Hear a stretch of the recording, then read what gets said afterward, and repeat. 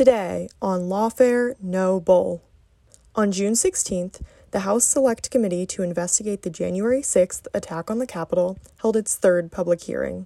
This hearing focused on President Trump and lawyer John Eastman's efforts to pressure Vice President Mike Pence to overturn the election on January 6th by rejecting the electoral vote count. Witnesses included Greg Jacob, Mike Pence's former counsel, and former federal judge Mike Luttig, who advised Pence on his role in certifying the 2020 election. The Select Committee to investigate the January 6th attack on the United States Capitol will be in order. Without objection, the chair is authorized to declare the committee in recess at any point. Pursuant to House Deposition Authority Regulation 10, the chair announces the committee's approval to release the deposition material represented during today's hearing. Good afternoon. This is almost no idea more un-American than the notion that any one person could choose the American president. No idea more un-American. I agree with that, which is unusual because former Vice President Mike Pence and I don't agree on much. These are his words, spoken a few months ago about Donald Trump's attempt to pressure the former vice president, pressure him into going along with an unlawful and unconstitutional scheme to overturn the 2020 election and give Donald Trump a second term in office that he did not win. Today, the Select Committee is going to reveal the details of that pressure campaign. But what does the Vice President of the United States even have to do with a presidential election? The Constitution says that the Vice President of the United States oversees the process of counting the Electoral College votes, a process that took place on January 6, 2021. Donald Trump wanted Mike Pence to do something no other vice president has ever done. The former president wanted Pence to reject the votes and either declare Trump the winner or send the votes back to the states to be counted again. Mike Pence said no. He resisted the pressure. He knew it was illegal. He knew it was wrong. We're fortunate for Mr. Pence's courage on January 6th. Our democracy came dangerously close to catastrophe. That courage put him in tremendous danger. When Mike Pence made it clear that he wouldn't give in to Donald Trump's scheme, Donald Trump turned the mob on him, a mob that was chanting, "Hang Mike Pence," a mob that had built a hangman's gallows just outside the Capitol. Thanks in part to Mike Pence, our democracy withstood Donald Trump's scheme and the violence of January 6th. But the danger hasn't receded. Led by my colleague, Mr. Aguilar, today we'll lay out the facts for the American people. But first, I'll recognize my colleague from Wyoming, Ms. Cheney, for any opening statement she'd care to offer. Thank you very much, Mr. Chairman. Let me take just a few minutes today to put the topic of our hearing in broader context. In our last hearing, we heard unequivocal testimony that President Trump was told his election fraud allegations were complete nonsense. We heard this from members of the Trump campaign. We heard this from President Trump's campaign lawyers. We heard this from President Trump's former Attorney General, Bill Barr. We heard this from President Trump's former acting Attorney General, Jeff Rosen. And we heard this from President Trump's former acting Deputy Attorney General, Richard Donoghue. We heard from members of President Trump's White House staff as well. Today, we're focusing on President Trump's relentless effort to pressure Mike Pence to refuse to count electoral votes on January 6th. Here again is how the former vice president phrased it in a speech before the Federalist Society, a group of conservative lawyers. This week, that President Trump said I had the right to overturn the election. President Trump is wrong. I had no right to overturn the election. The presidency belongs to the American people and the American people alone. And frankly, there is no idea more un-American than the notion that any one person could choose the American president. What the president wanted the vice president to do was not just wrong, it was illegal and unconstitutional. We will hear many details in today's hearing, but please consider these 2 points. First, President Trump was told repeatedly that Mike Pence lacked the constitutional and legal authority to do what President Trump was demanding he do. This is testimony from Mark Short, the Vice President's Chief of Staff, who served in the Trump administration in multiple positions over 4 years. But just to pick up on that, Mr. Short, was it your impression that the Vice President had directly conveyed his position on these issues to the President, not just to the world through a Dear Colleague letter, but directly to President Trump? Many times. And had been consistent in conveying his position to the President? Very consistent. Okay. But President Trump plotted with a lawyer named John Eastman to pressure Pence to do so anyway. As the federal court has explained, quote, based on the evidence, the court finds that it is more likely than not that President Trump and Dr. Eastman dishonestly conspired to obstruct the joint session of Congress on January 6, 2021. What exactly did President Trump know? When exactly did President Trump know that it would be illegal for Mike Pence to refuse to count electoral votes? Here is one sample of testimony given by one of the witnesses before us today, the Vice President's General Counsel. Did John Eastman ever admit, as far as you know, in front of the president, that his proposal would violate the Electoral Count Act? I believe he did on the 4th. That was January 4th, 2 days before the attack on Congress. A second point, please listen to testimony today about all of the ways that President Trump attempted to pressure Vice President Pence, including Donald Trump's tweet at 2:24 p.m. condemning Vice President Mike Pence when President Trump already knew a violent riot was underway at the Capitol. In future hearings, you will hear from witnesses who were present inside the White House, who were present inside the West Wing on that day. But today we focus on the earnest efforts of Mike Pence, who was determined to abide by his oath of office. As Vice President Pence prepared a statement on January 5th and 6th, explaining that he could not illegally refuse to count electoral votes, he said this to his staff. I mean, the Vice President had said, this may be the most important thing I ever say. And This meaning the statement? The statement. And he really wanted to make sure that it was just so. You will hear today that President Trump's White House counsel believed that the Vice President did exactly the right thing on January 6th, as did others in the White House, as did Fox News host Sean Hannity.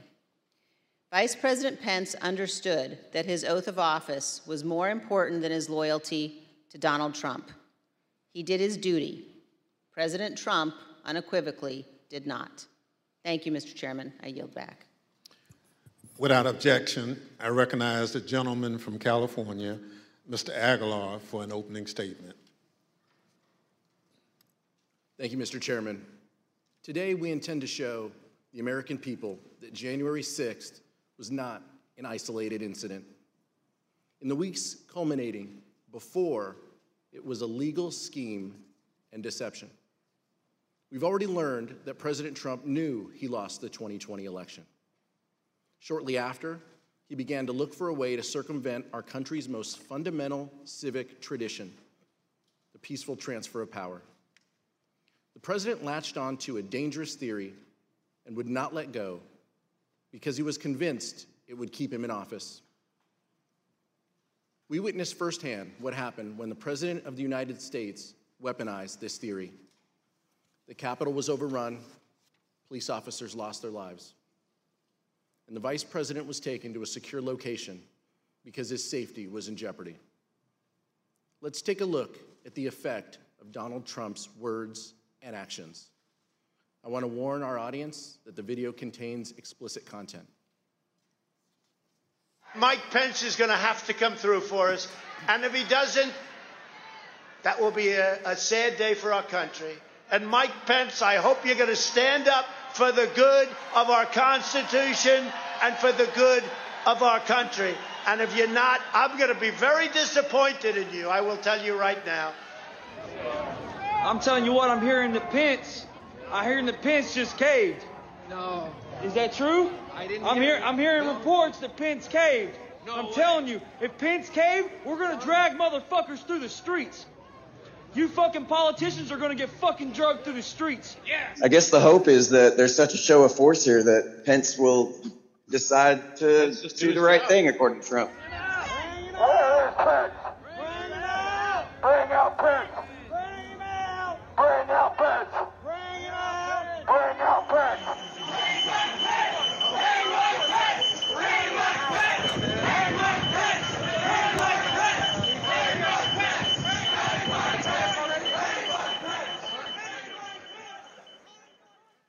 How did we get to this point? How did we get to the point where President Trump's most radical supporters led a violent attack on the Capitol and threatened to hang President Trump's own vice president? You'll hear from witnesses that Donald Trump pressured Mike Pence to adopt a legally and morally bankrupt idea that the vice president could choose who the next president can be. You'll hear about how the vice president, the White House counsel, and others told Donald Trump that the vice president had no such authority. But President Trump would not listen. You'll hear how Vice President Pence withstood an onslaught of pressure from President Trump, both publicly and privately, a pressure campaign that built to a fever pitch with a heated phone call on January 6th. You'll also hear that the president knew there was a violent mob at the Capitol when he tweeted at 2:24 p.m. that the vice president did not have the, quote, courage to do what needed to be done. Let me be clear. Vice President Pence did the right thing that day. He stayed true to his oath to protect and defend the Constitution. I look forward to hearing from our witnesses this afternoon. Mr. Chairman, I yield back. Thank you, Mr. Aguilar. We are honored to have two distinguished witnesses who advised Vice President regarding his role on January 6th. Judge J. Michael Luttig is one of the leading conservative legal thinkers in the country. He served in administrations of President Ronald Reagan and George H.W. Bush. He was appointed by the latter to serve on the U.S. Court of Appeals for the Fourth Circuit, where he served from 1991 to 2006. He provided critical advice for Vice President Pence regarding the role of the Vice President in the joint session of Congress shortly before that fateful moment. He's written that the Vice President does not have the power to select the next President of the United States. He's also written that contrary theory espoused by one of his own former law clerks was, quote, incorrect at every turn. We're also joined today by one of the people who was with Vice President Pence on January 6th. Greg Jacob was counsel to Vice President Pence. He conducted a thorough analysis of the role of the Vice President in the joint session of Congress under the Constitution, the Electoral Count Act, and 230 years of historical practice. But he also has firsthand information about the attack on the Capitol because he lived through it. He was with the Vice President and his own life was in danger. I will now swear in our witnesses. The witnesses will please stand and raise their right hand. Let the record reflect the witnesses answered in the affirmative. I now recognize myself for questions.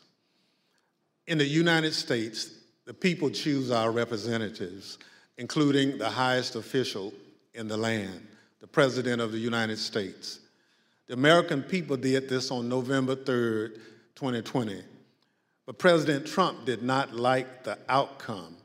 He did everything he could to change the result of the election. He tried litigation, 62 cases, in fact, and that failed. He tried to pressure state legislatures to reverse the results of the election in their states, but they refused. He tried to enlist the Department of Justice in his efforts to overturn election results, but officials leading the department refused to comply. So eventually, he latched on to a completely nonsensical and anti-democratic theory that one man, his own vice president, could determine the outcome of the election. He wanted the vice president to unilaterally select the president. This theory that the vice president could unilaterally select the president runs completely contrary to our Constitution, our laws, and the entirety of our American experience. But that didn't matter to President Trump. I would now like to explore how President Trump came to latch on to this ridiculous legal theory that the vice president can select the president of the United States. Mr. Jacob, how did this theory first come to your attention?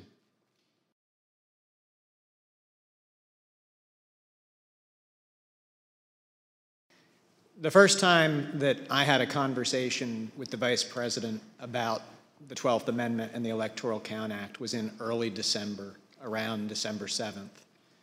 The Vice President called me over to his West Wing office and told me that he had been seeing and reading things that suggested that he had a significant role to play on January 6th in announcing the outcome of the election. He told me that he had been first elected to Congress in 2000 and that one of his earliest memories as a congressman was sitting in on the 2001 certification, and he recalled that Al Gore had gavelled down a number of objections that had been raised to Florida. And he asked me mechanically, how does this work at the joint session? What are the rules? And I told the Vice President that, in fact, I had a fairly good idea of how things work, that actually there aren't rules that govern the joint session, but what there is a provision of the Constitution that's just one sentence long, and then an Electoral Count Act that had been passed in 1887. And I told the Vice President that I could put a memo together for him overnight that would explain the applicable rules. So, Mr. Jacobs, when you looked at this theory, what did you conclude? So we concluded that what you have is a sentence in the Constitution that is inartfully drafted. But the Vice President's first instinct when he heard this theory was that there was no way that our framers, who abhorred concentrated power, who had broken away from the tyranny of George III, would ever have put one person, particularly not a person who had a direct interest in the outcome because they were on the ticket for the election, in a role to have decisive impact on the outcome of the election. And our review of text, history, and frankly just common sense all confirmed the Vice President's first instinct on that point. There is no justifiable basis to conclude that the Vice President has that kind of authority. Thank you, Mr. Jacobs.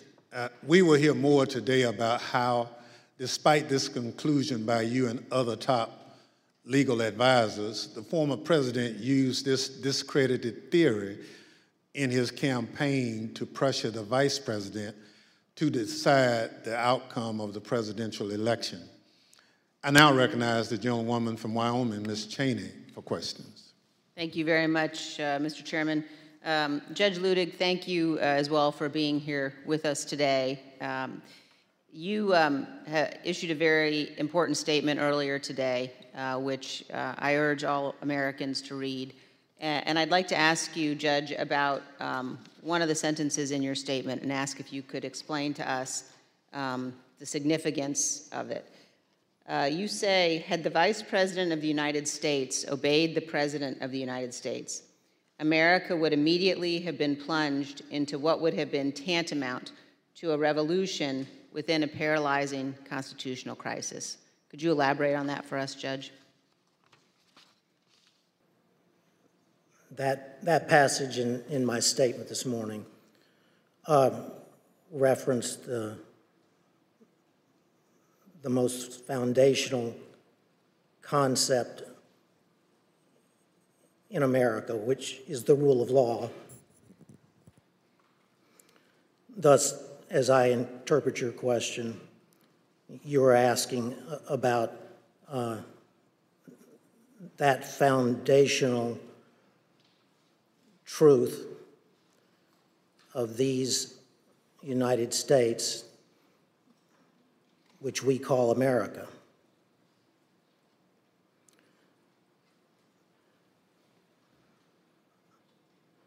The foundational truth is the rule of law. That foundational truth is, for the United States of America, the profound truth. But it's not merely the profound truth for the United States. It's also the simple truth, the simple foundational truth of the American Republic. Thus,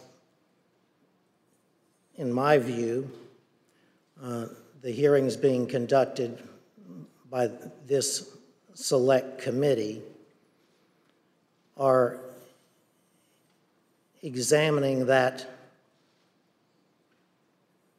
profound truth, namely the rule of law in the United States of America. The specific question, of course, before you and before the nation, not before me, is whether that foundational rule of law was supremely violated on January 6, 2021. Now, to the question specifically that you asked, Madam Vice Chair, I believe that had Vice President Pence obeyed the orders from his president and the President of the United States of America during the joint session of the Congress of the United States on January 6, 2021, and declared Donald Trump the next President of the United States, notwithstanding that then President Trump had lost the Electoral College vote as well as the popular vote in the 2020 presidential election.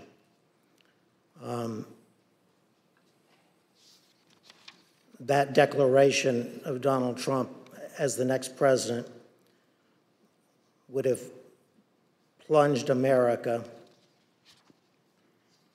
into what I believe would have been tantamount to a revolution within a constitutional crisis. in America, which in my view, and I'm only one man, would have been the first constitutional crisis since the founding of the Republic.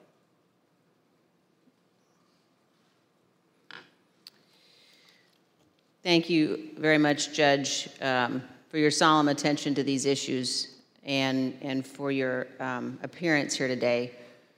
We're going to describe and discuss in detail what happened.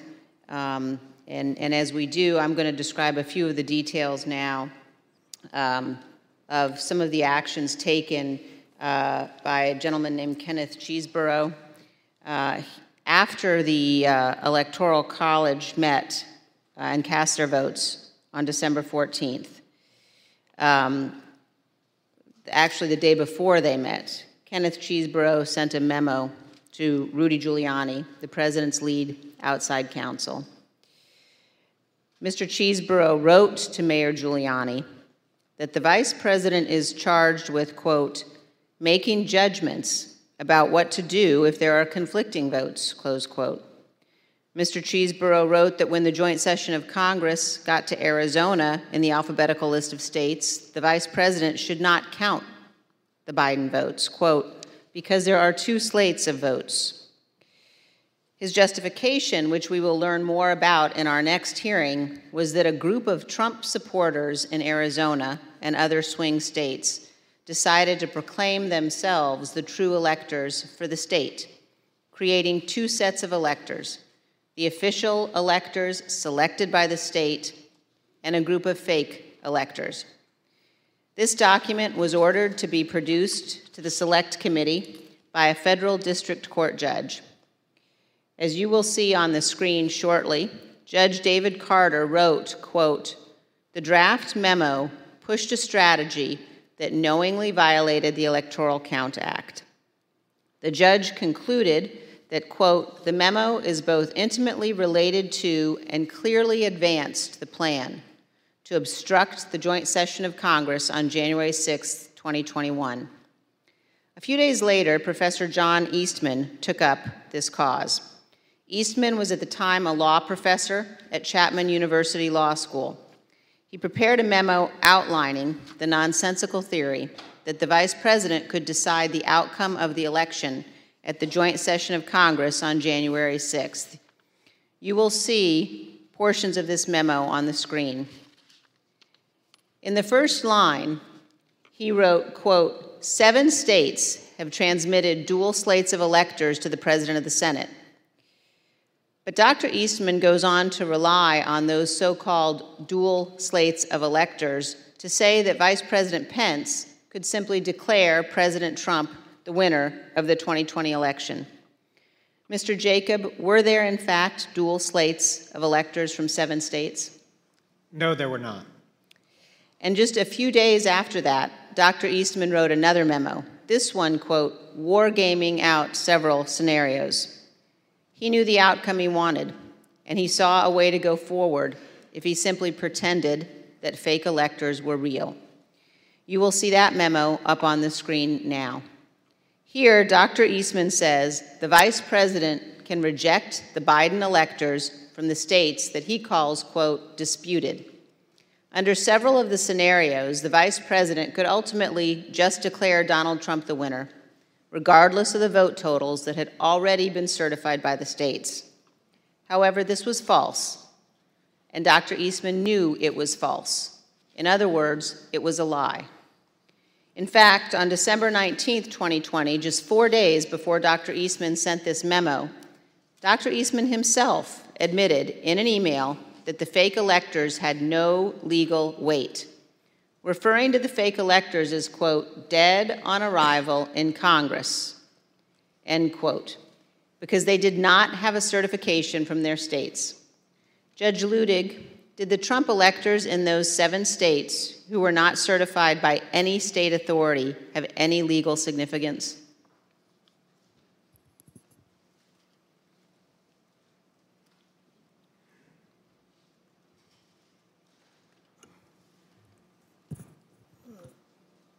Congresswoman, there was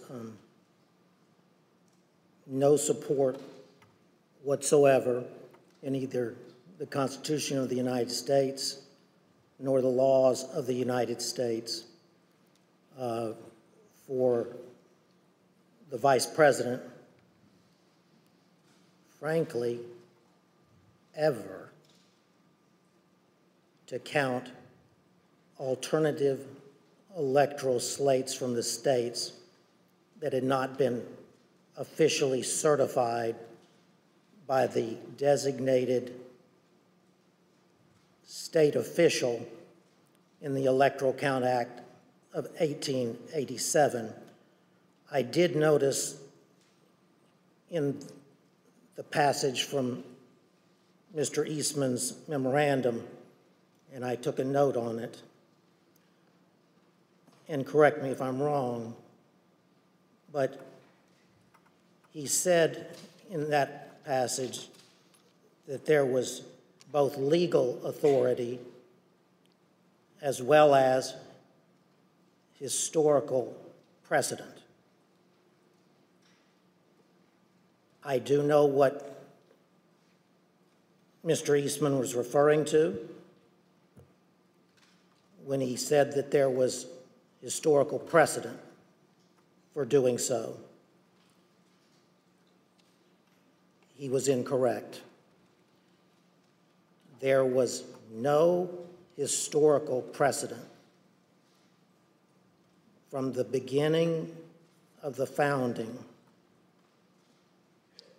in 1789 that even as mere historical precedent, as distinguished from legal precedent, would support the possibility of the Vice President of the United States quote, counting alternative electoral slates that had not been officially certified to the Congress pursuant to the Electoral Count Act of 1887. I would be glad to explain that historical precedent if the committee wanted, but it would be a digression. Thank you very much, Judge. I know my colleagues will be pursuing that issue in more depth, and now I'd like to yield back, Mr. Chairman. Thank you very much. Pursuant to Section 5C8 of House Resolution 503, the chair recognizes the gentleman from California, Mr. Aguilar, and Staff Counsel, Mr. John Wood, for questioning. Thank you, Mr. Chairman. We're fortunate to have a bipartisan staff. Senior Investigative Counsel John Wood previously served as United States Attorney in Missouri under President George W. Bush. He and I will share today's lines of questioning. Mr. Wood? Thank you, Mr. Aguilar. Judge Luttig, I had the incredible honor of serving as one of your law clerks. Another person who did was John Eastman. And you have written that Dr. Eastman's theory that the Vice President could determine who the next President of the United States is, in your words, incorrect at every turn. Could you please explain briefly your analysis? It was my honor, Mr. Wood, to have you serve as my law clerk.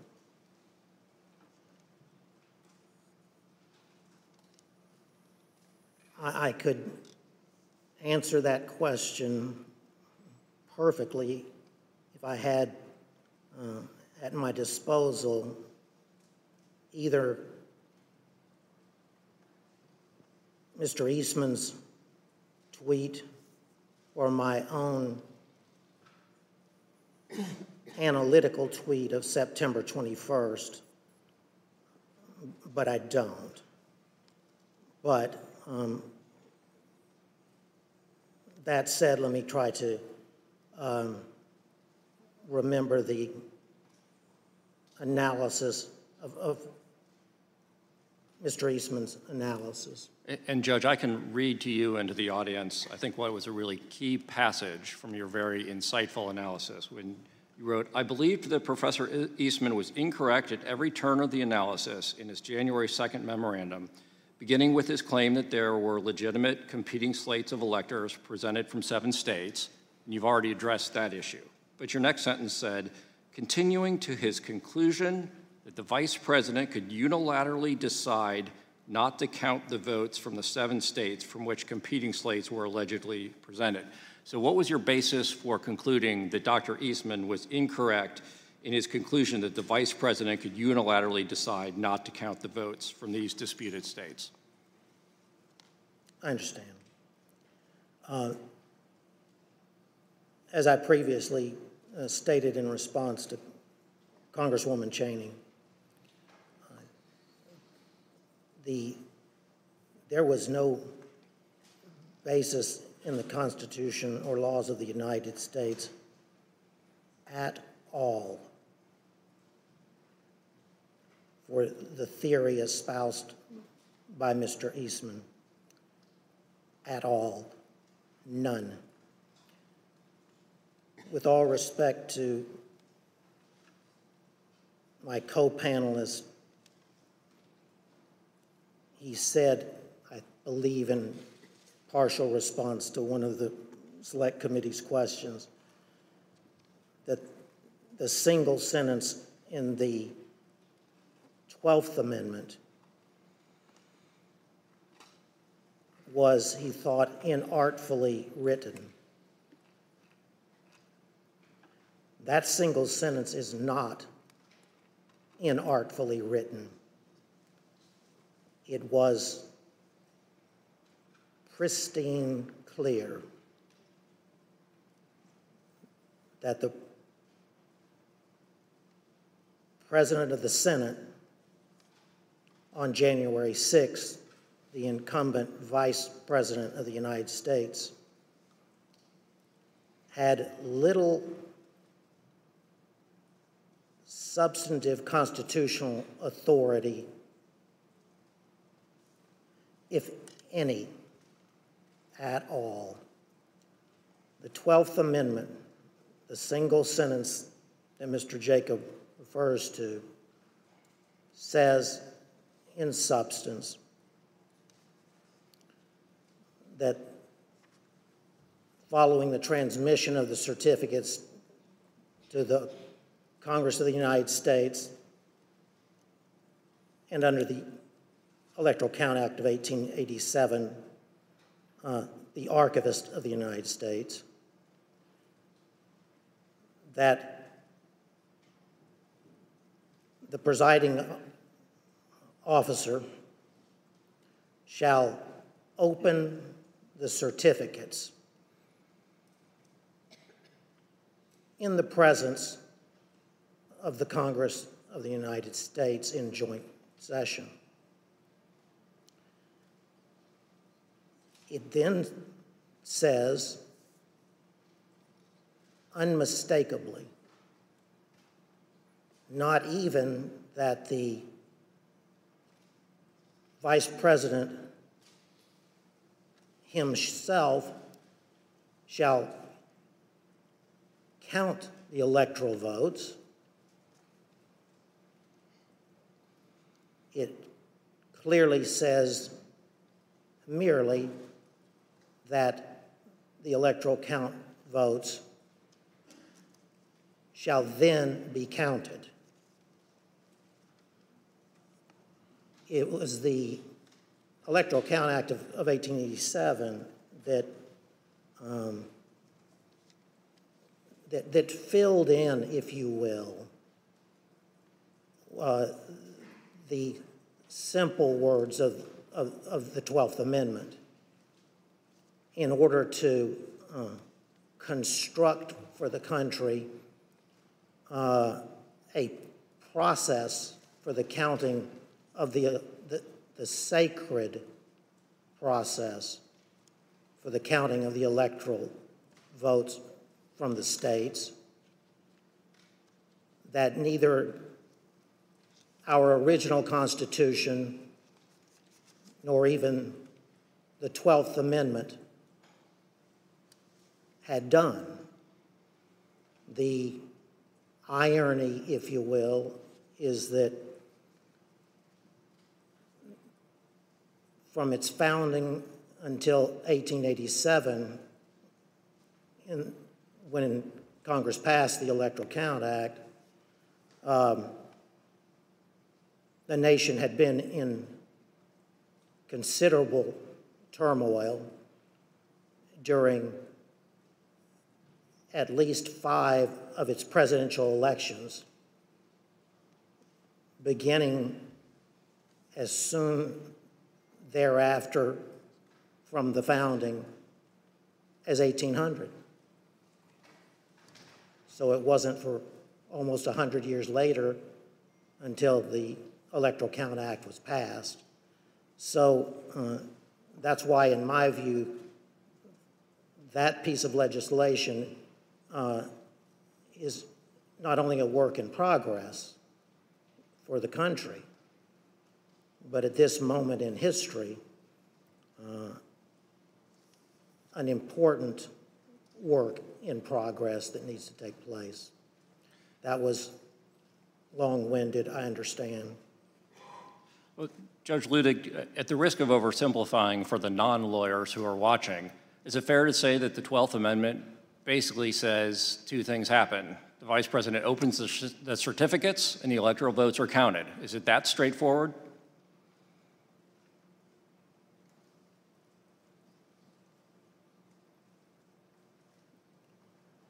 I would not want that to be my testimony before the Congress of the United States. The language of the 12th Amendment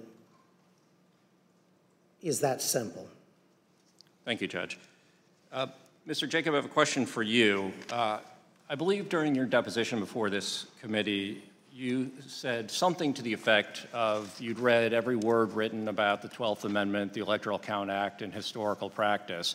I know in response to the chairman's earlier question, you gave your bottom line conclusion, but can you tell us a little bit about the process that you and your colleagues went through of researching this issue and what conclusion you came to after your thorough research?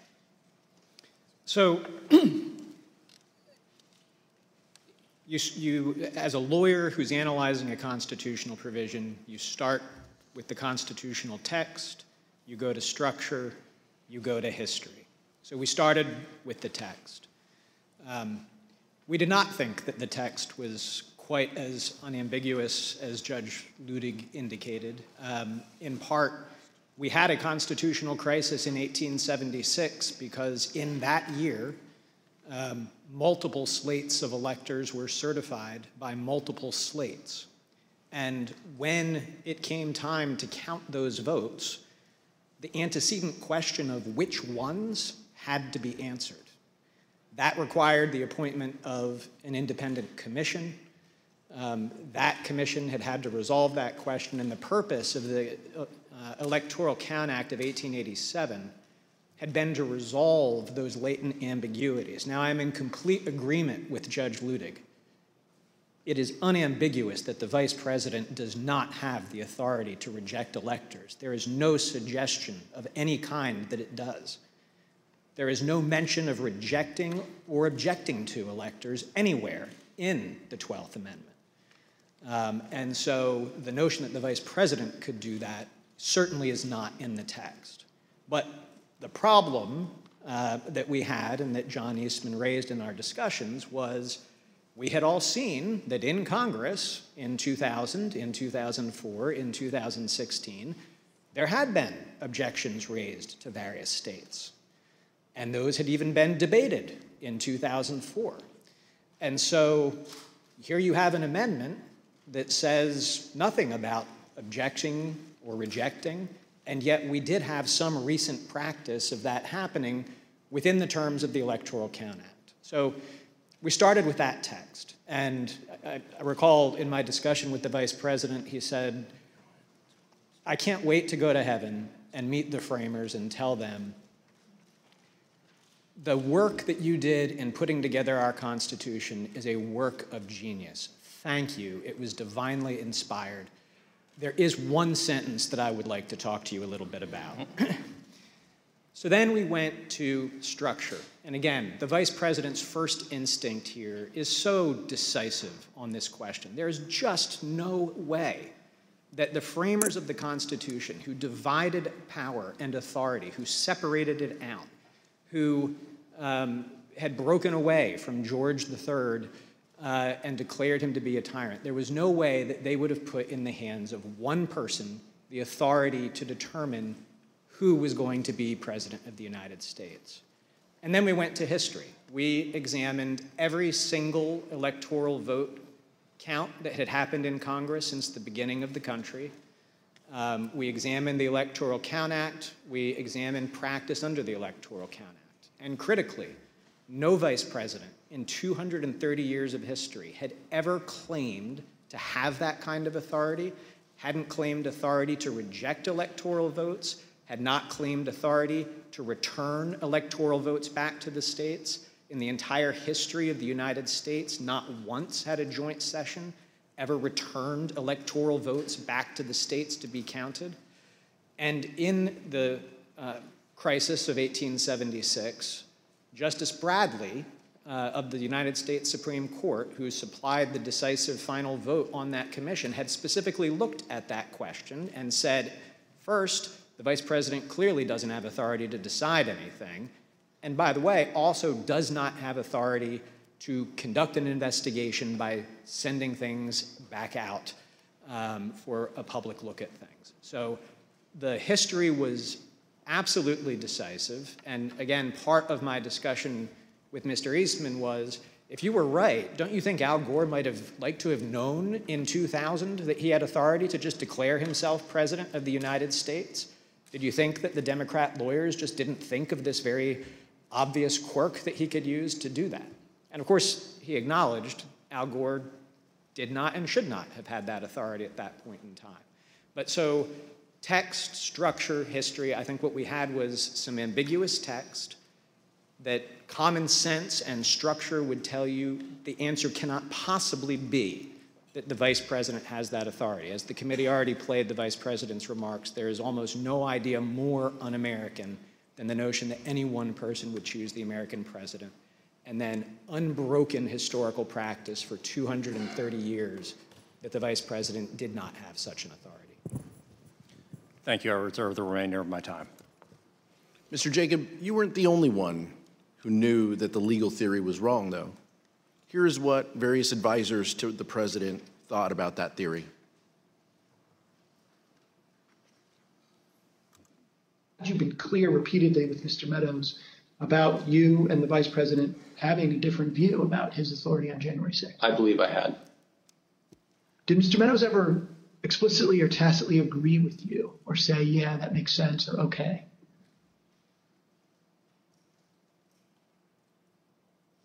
I believe that that Mark did agree. What makes you say that? I believe that's what he told me.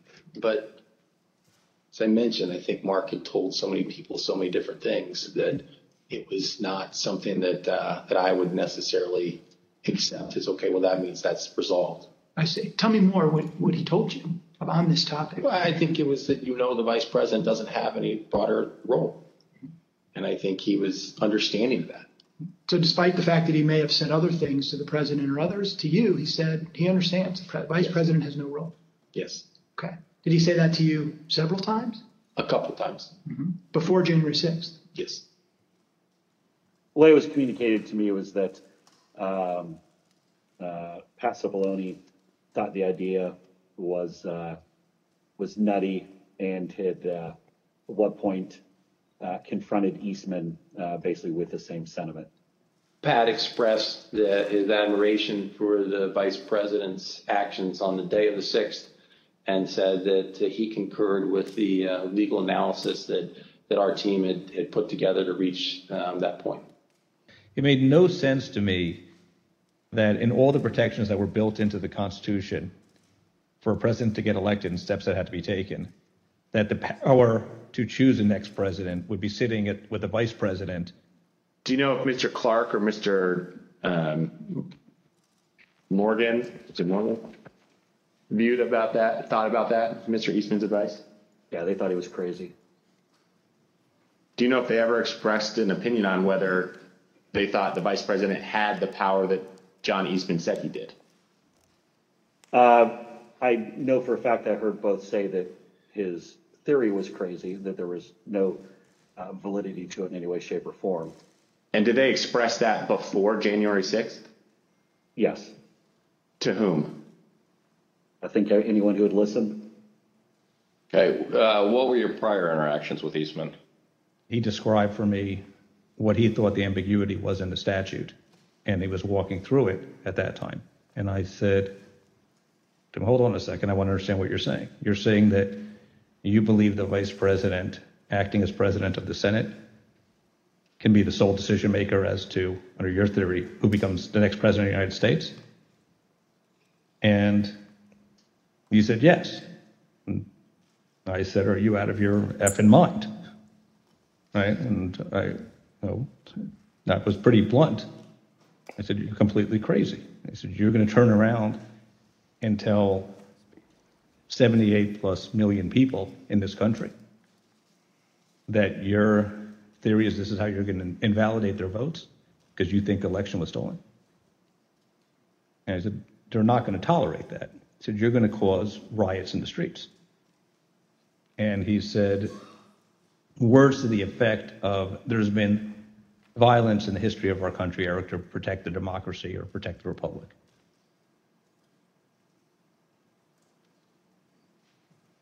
In fact, there was a risk that the lawyers in the White House counsel's office would resign. For example, Fox News host Sean Hannity expressed concern that the entire White House counsel's office could quit. As you can see from these texts, Mr. Hannity wrote to White House Chief of Staff Mark Meadows that, quote, "We can't lose the entire White House counsel's office. I do not see January 6th happening the way he is being told."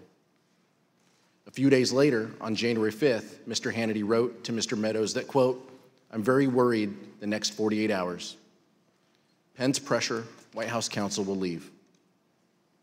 While Sean Hannity was apparently very concerned about the possibility that the White House counsel would resign in protest of the president's effort to force the vice president to violate the Constitution, some others close to the president were more dismissive of the White House counsel's position.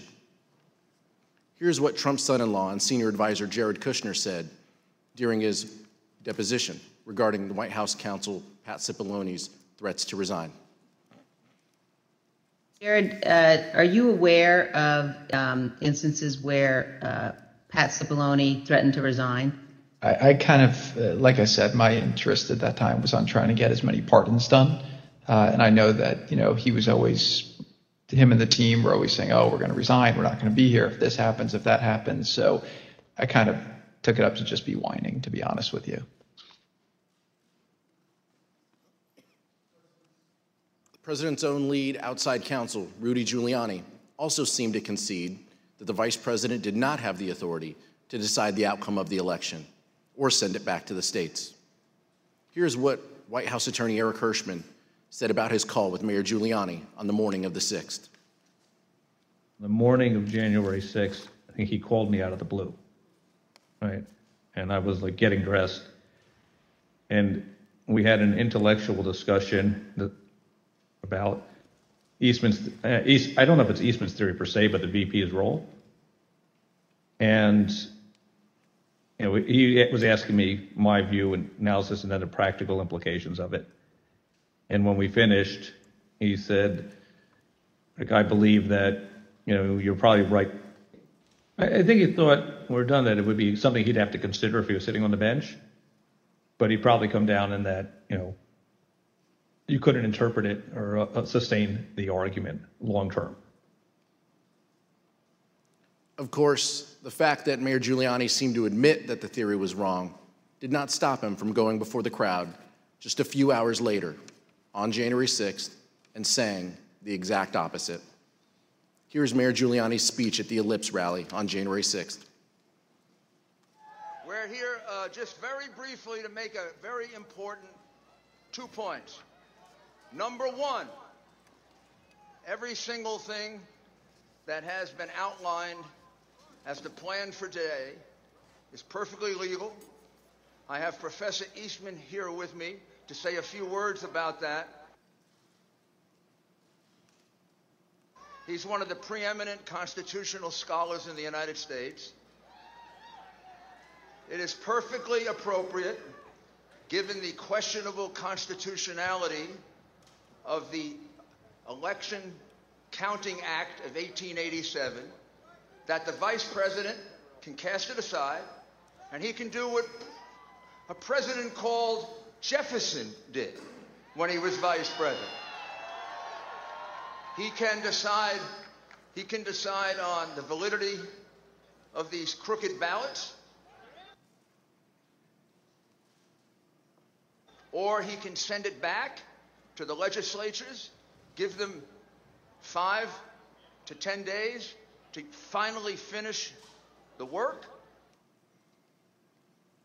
And here's what Dr. Eastman said in his speech at the Ellipse on January 6th.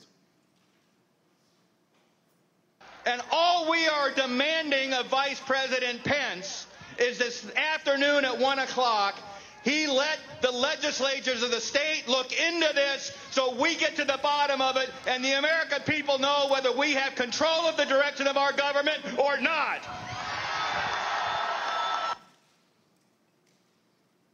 Even Dr. Eastman knew his theory didn't hold water. Mr. Jacob, you discussed and even debated this theory at length with Dr. Eastman. Did Dr. Eastman ever tell you what he thought the U.S. Supreme Court would do if it had to decide this issue? Yes. We had an extended discussion, an hour and a half to 2 hours on January 5th. And when I pressed him on the point, I said, John, if the Vice President did what you were asking him to do, we would lose 9-0 in the Supreme Court, wouldn't we? And he initially started it, well, I think maybe you would lose only 7-2.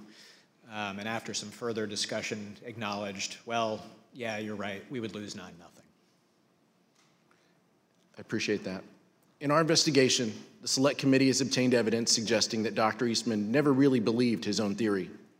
Let me explain. On the screen, you can see a draft letter to the President from October 2020.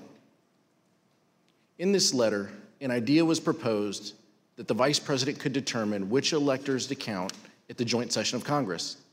But the person writing in blue eviscerates that argument.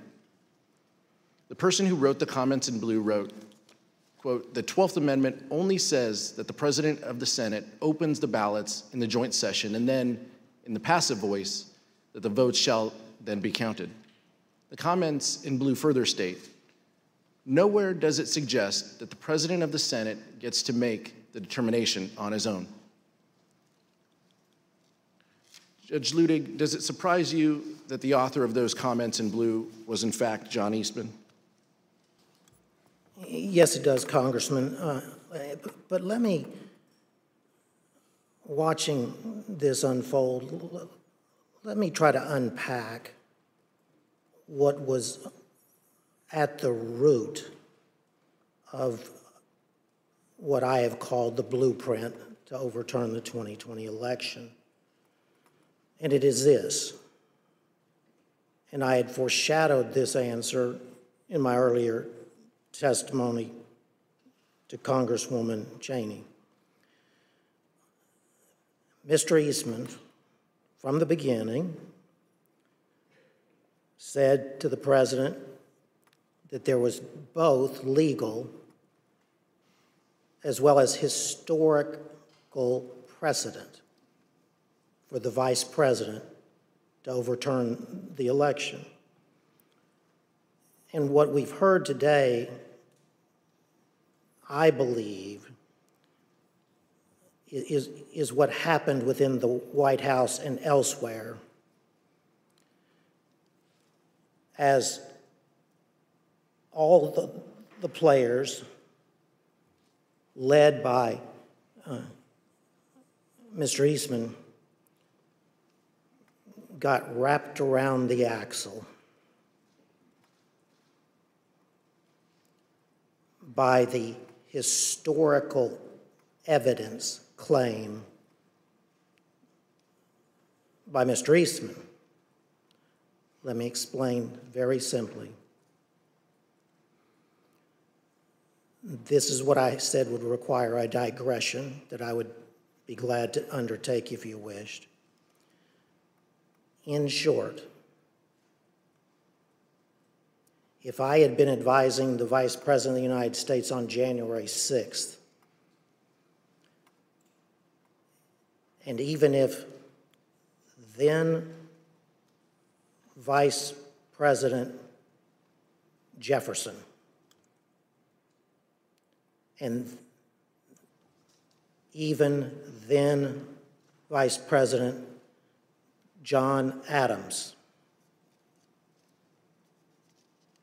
and even then Vice President Richard Nixon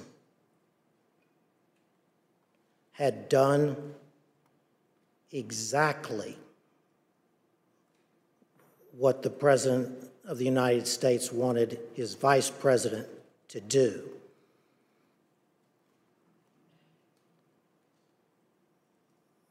I would have laid my body across the road before I would have let the Vice President overturn the 2020 election on the basis of that historical precedent.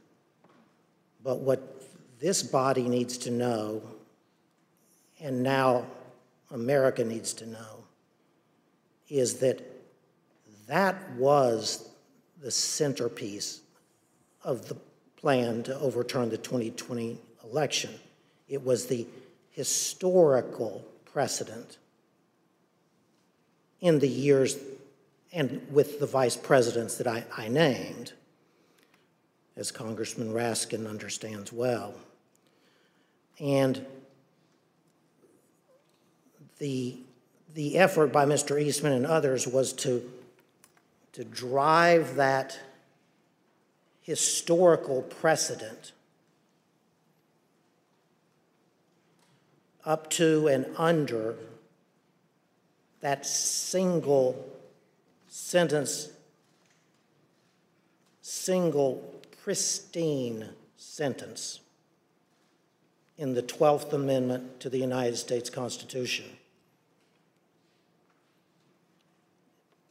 taking advantage of, if you will, what many have said is the inartful wording of that sentence in the 12th Amendment.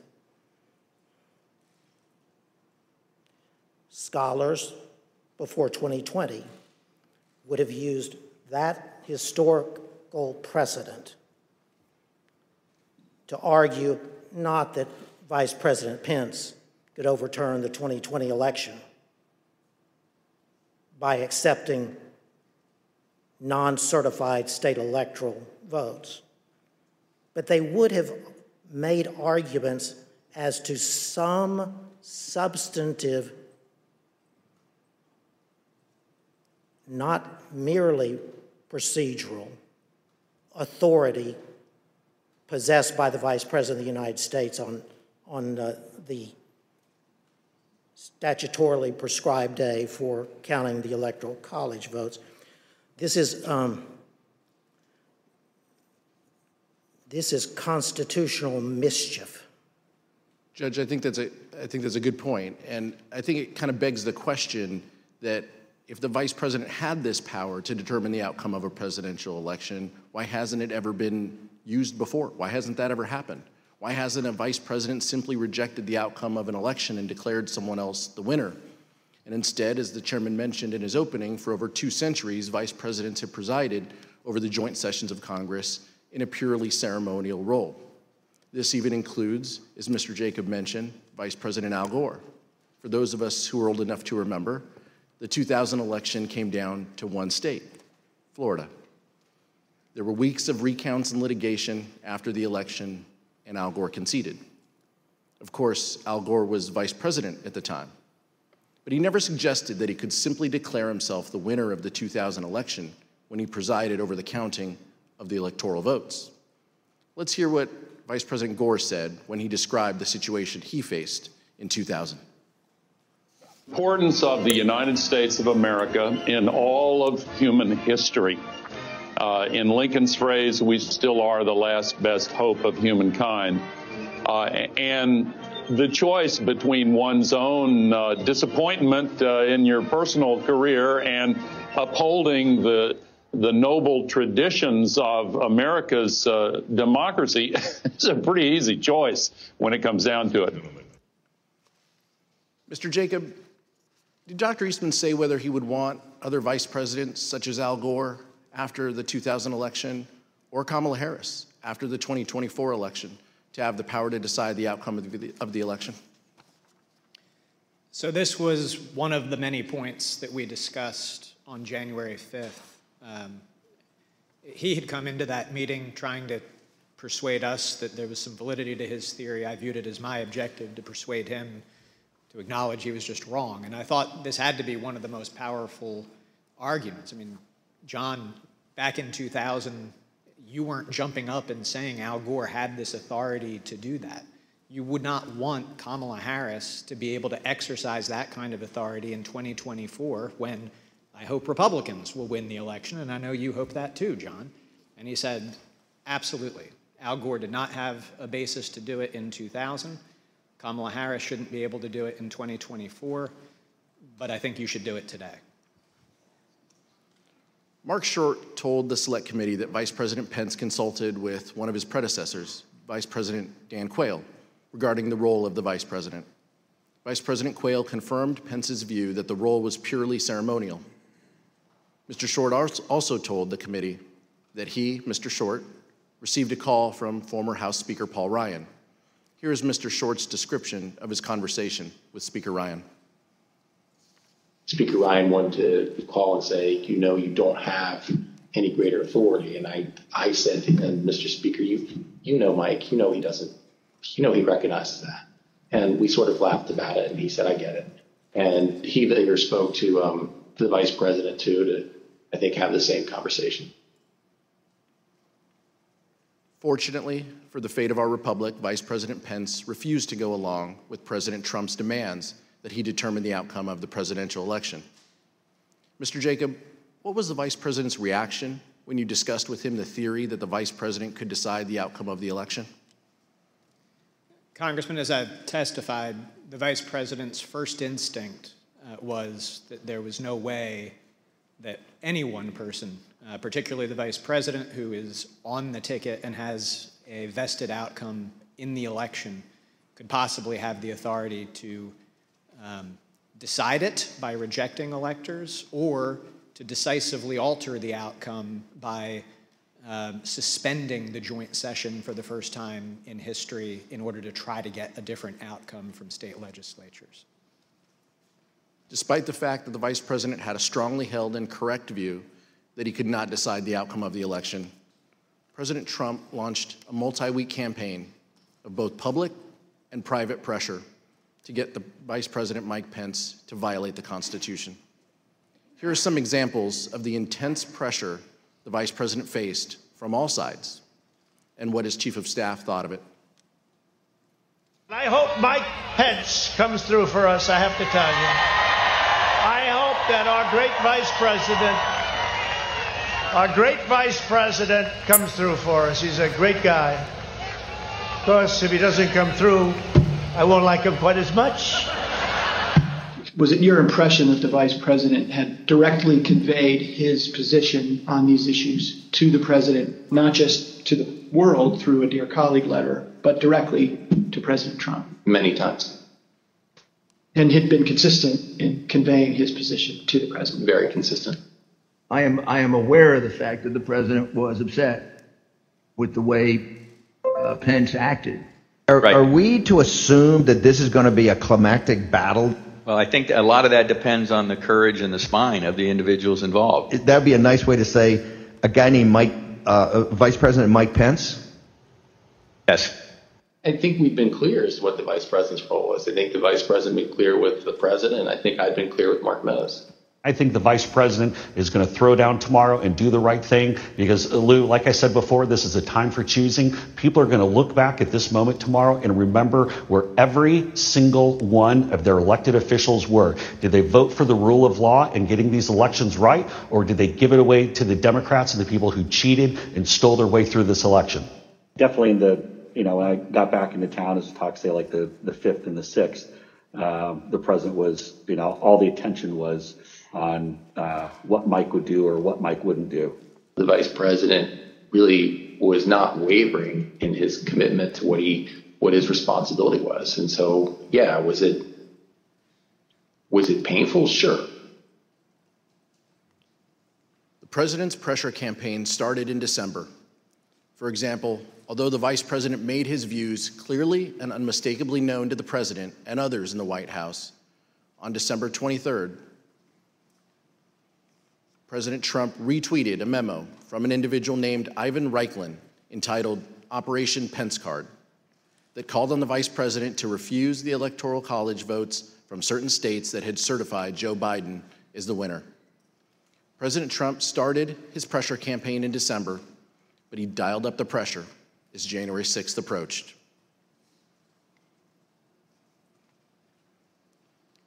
The testimony we have received in our investigation indicates that by the time January 4th arrived, President Trump had already engaged in a, quote, multi-week campaign to pressure the vice president to decide the outcome of the election.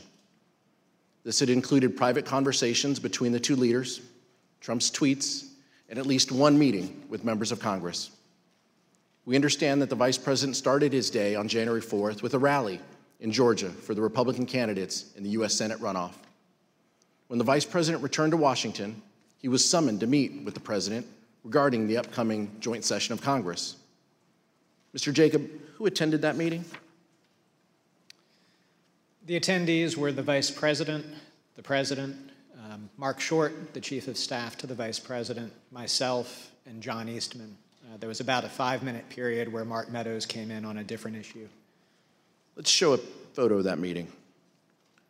Mr. Jacob, during that meeting between the president and the vice president, what theories did Dr. Eastman present regarding the role of the vice president in counting the electoral votes? During the meeting on January 4th, Mr. Eastman was opining that there were 2 legally viable arguments as to authorities that the vice president could exercise 2 days later on January 6th. One of them was that he could reject electoral votes outright. The other was that he could use his capacity as presiding officer to suspend the proceedings and declare essentially a 10-day recess during which states that he deemed to be disputed, there was a list of 5 to 7 states that the exact number changed from conversation to conversation, but that the vice president could sort of issue a demand to the state legislatures in those states to re-examine the election and declare who had won each of those states. So he said that both of those were legally viable options. He said that he did not recommend, upon questioning, he did not recommend what he called the more aggressive option, which was reject outright, because he thought that that would be less politically palatable. The imprimatur of state legislature authority would be necessary to ultimately have public acceptance of an outcome in favor of President Trump, and so he advocated that the preferred course of action would be the procedural route of suspending the joint session and sending the election back to the states. Mr. Jacob, I know you won't discuss the direct conversations between the president and the vice president, so rather than asking you what the vice president said in that meeting, I'll ask you a more general question. Did the vice president ever waver in his position that he could not unilaterally decide which electors to accept? The vice president never budged from the position that I have described as his first instinct, which was that it just made no sense from everything that he knew and had studied about our Constitution that one person would have that kind of authority. And did the vice president ever waver in his position that he could not delay certification and send it back to the states? No, he did not. Did Dr. Eastman admit in front of the president that his proposal would violate the Electoral Count Act? So during that meeting on the 4th, I think I raised the problem that both of Mr. Eastman's proposals would violate several provisions of the Electoral Count Act. Mr. Eastman acknowledged that that was the case, that even what he viewed as the more politically palatable option would violate several provisions, but he thought that we could do so because in his view the Electoral Count Act was unconstitutional, and when I raised concerns that that position would likely lose in court, his view was that the court simply wouldn't get involved. They would invoke the political question doctrine, and therefore we could have some comfort proceeding with that path. Mr. Wood? But just to reiterate, he told you, maybe this was in a later conversation, but he told you at some point that if in fact the issue ever got to the Supreme Court, his theory would lose 9-0, correct? The next morning, starting around 11 or 11:30, we met for an hour and a half to 2 hours. And in that meeting, I've already described the text, structure, history conversation, but we started walking through all of that. And I said, John, basically what you have is some text that may be a little bit ambiguous, but then nothing else that would support it, including the fact that nobody would ever want that to be the rule. Wouldn't we lose 9-0 in the Supreme Court? And again, he initially started, well, maybe you'd only lose 7-2, but ultimately acknowledged that no, we would lose 9-0. No judge would support his argument. After his meeting with the vice president, Donald Trump flew to Georgia for a rally in support of the Republican candidates in the United States Senate runoff. Even though the vice president had been steadfast in resisting the president's pressure, President Trump continued to publicly pressure Vice President Pence in his Georgia speech. Rather than focusing exclusively on the Georgia Senate runoff, Trump turned his attention to Mike Pence. Here's what the president said during that rally in Georgia. Pence comes through for us, I have to tell you. I hope that our great vice president comes through for us. He's a great guy. Of course, if he doesn't come through, I won't like him quite as much. So the president had been told multiple times that the vice president could not affect the outcome of the election, but he nonetheless publicly pressured Mike Pence to do exactly that by saying, quote, if he doesn't come through, I won't like him as much. Let's turn now to January 5th. Mr. Wood? Thank you. That morning, meaning January 5th, the president issued a tweet expressly stating that the vice president had the power to reject electors. Let's look at what the president wrote. Quote, the vice president has the power to reject fraudulently chosen electors. Mr. Jacob, you've already told us about your meeting with Dr. Eastman and the president on January 4th, and you briefly made reference to the meeting you had with Dr. Eastman the next day, January 5th. Can you tell us a little bit more about that meeting with Dr. Eastman on January 5th? For example, where was the meeting? Who was there? So at the conclusion of the meeting on the 4th, the president had asked that, that our office meet with Mr. Eastman the next day to hear more about the positions he had expressed at that meeting, and the vice president indicated that sort of offered me up as his counsel to fulfill that duty. So we met in Mark Short's office in the executive office building across the way from the White House. Dr. Eastman had a court hearing by Zoom that morning, so it didn't start first thing, but rather started around 11. And that meeting went for about an hour and a half, 2 hours. Chief of Staff Mark Short was at that meeting most of the time. There were a few times that he left. And essentially it was an extended discussion. What most surprised me about that meeting was that when Mr. Eastman came in, he said, "I'm here to request that you reject the electors." So on the 4th, that had been the path that he had said, "I'm not recommending that you do that." But on the 5th, he came in and expressly requested that. And I grabbed a notebook as I was heading into the meeting. I didn't hear much new from him to record, but that was the first thing I recorded in my notes, was request that the VP reject.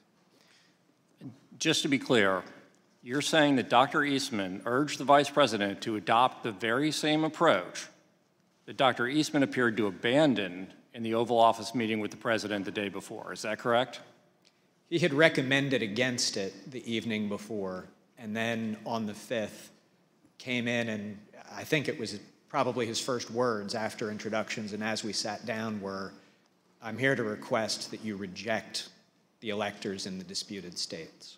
And you referenced a moment ago some handwritten notes, which you've provided to the Select Committee. I'd now like to show you those notes. As you can see, you wrote there at the top, the writing's a little bit faint in the copy, but you wrote, "Requesting VP reject." Does that accurately reflect what Dr. Eastman asked of you in your meeting on January 5th?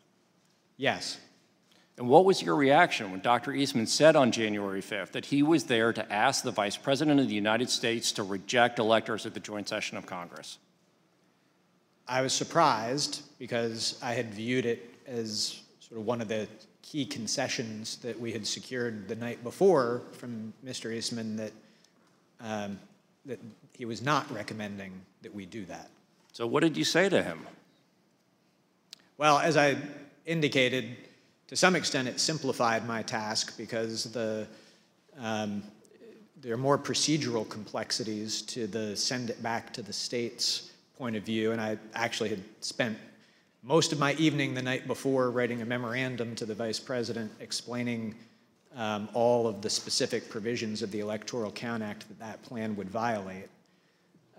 So instead, since he was pushing the sort of robust unilateral power theory, I've already walked the committee through the discussions that we had. I started out with our points of commonality, or what I thought were our points of commonality. We're conservatives, we're small government people, we believe in originalism as the means by which we're going to interpret this. And so we walked through the text, we walked through the history, and the committee has shown footage of Mr. Eastman on the stage on the 6th claiming that Jefferson supported his position in a historical example of Jefferson. In fact, he conceded in that meeting Jefferson did not at all support his position, that in the election of 1800, there had been some small technical defect with the certificate in Georgia. It was absolutely undisputed that Jefferson had won Georgia. Jefferson did not assert that he had any authority to reject electors. He did not assert that he had any authority to resolve any issue during the course of that. And so he acknowledged by the end that there was no historical practice whatsoever that supported his position. He had initially tried to push examples of Jefferson and Adams. He ultimately acknowledged they did not work, as we've covered. He acknowledged it would lose 9-0 in the Supreme Court. He again tried to say, but I don't think the courts will get involved in this. They'll invoke the political question doctrine, and so if the courts stay out of it, that will mean that we'll have the 10 days for the states to weigh in and resolve it, and then they'll send back the Trump slates of electors, and the people will be able to accept that. And I expressed my vociferous disagreement with that point. I did not think that this was a political question. Among other things, if the courts did not step in to resolve this, there was nobody else to resolve it. You would be in a situation where you have a standoff between the President of the United States and, counterfactually, the Vice President of the United States, saying that we've exercised authorities that constitutionally we think we have, by which we have deemed ourselves the winners of the election. You would have an opposed House and Senate disagreeing with that.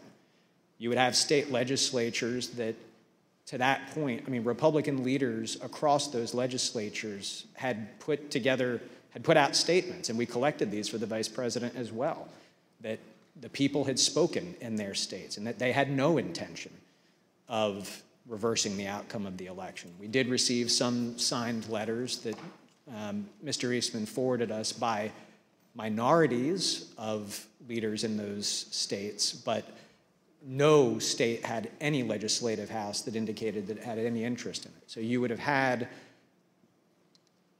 just an unprecedented constitutional jump ball situation with that standoff. And as I expressed to him, that issue might well then have to be decided in the streets. Because if we can't work it out politically, we've already seen how charged up people are about this election. And so it would be a disastrous situation to be in. So I said, I think the courts will intervene. I do not see a commitment in the Constitution of the question whether the vice president has that authority to some other actor to resolve. There's arguments about whether Congress and the vice president jointly have a constitutional commitment to generally decide electoral vote issues. I don't think that they have any authority to object or reject them. I don't see it in the 12th Amendment, but nonetheless. And I concluded by saying, John, in light of everything that we've discussed, can't we just both agree that this is a terrible idea? And he couldn't quite bring himself to say yes to that, but he very clearly said, well, yeah, I see we're not going to be able to persuade you to do this. And that was how the meeting concluded. But you just described a terrifying scenario. Sounds like there could have been chaos under the Eastman approach, and you even described it as it potentially could be decided in the streets. And you described several concessions that Dr. Eastman made throughout that discussion or even debate that you had with him. At some point during that meeting on January 5th, did Dr. Eastman seem to admit that both of the theories that he had presented to the United States the day before? So the theory that the vice president could reject electors outright and declare Donald Trump the winner, and his less aggressive theory that the vice president could simply send it back to the states. At some point in that conversation on the 5th, did Dr. Eastman seem to admit that both of these theories suffered from similar legal flaws? So I had at least one, possibly two other conversations with Dr. Eastman later that day. In the earlier meeting, we really were focused, because his request that he made had been reject the electors outright, on why that theory was wrong and why we certainly would not be doing that. Later that day, he pivoted back to, well, we hear you loud and clear, you're not going to reject.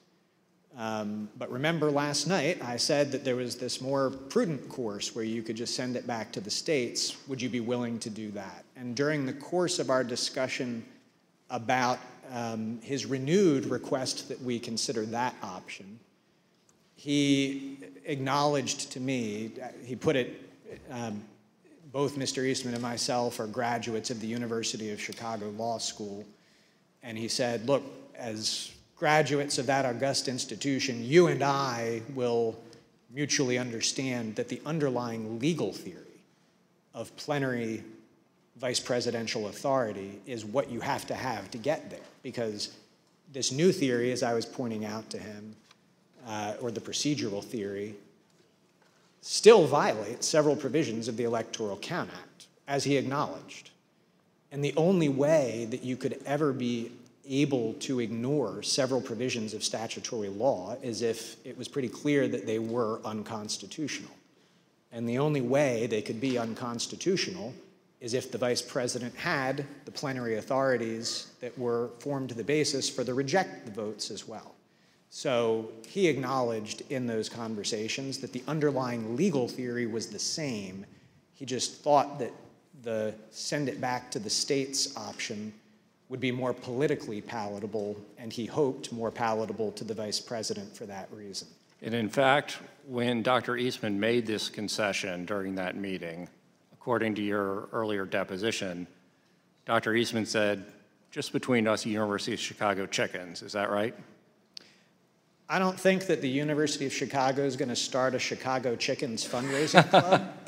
But yes, that is the terminology that he used. He said, you know, just between us Chicago chickens, we will understand as lawyers who have studied the Constitution that the underlying basis really is the same.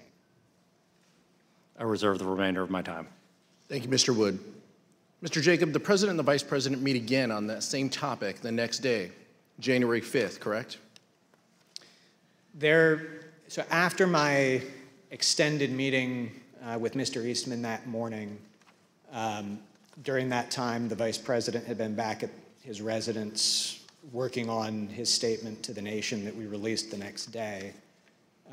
He got down to the White House some point between 1 o'clock and 2 o'clock as my meeting with Mr. Eastman was wrapping up.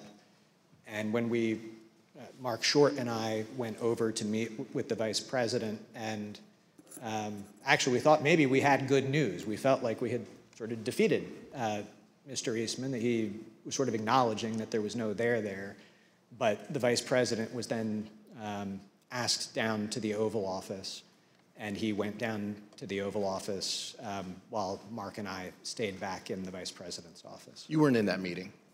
I was not.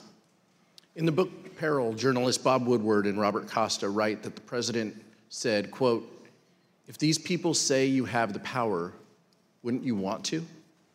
The vice president says, quote, "I wouldn't want any one person to have that authority."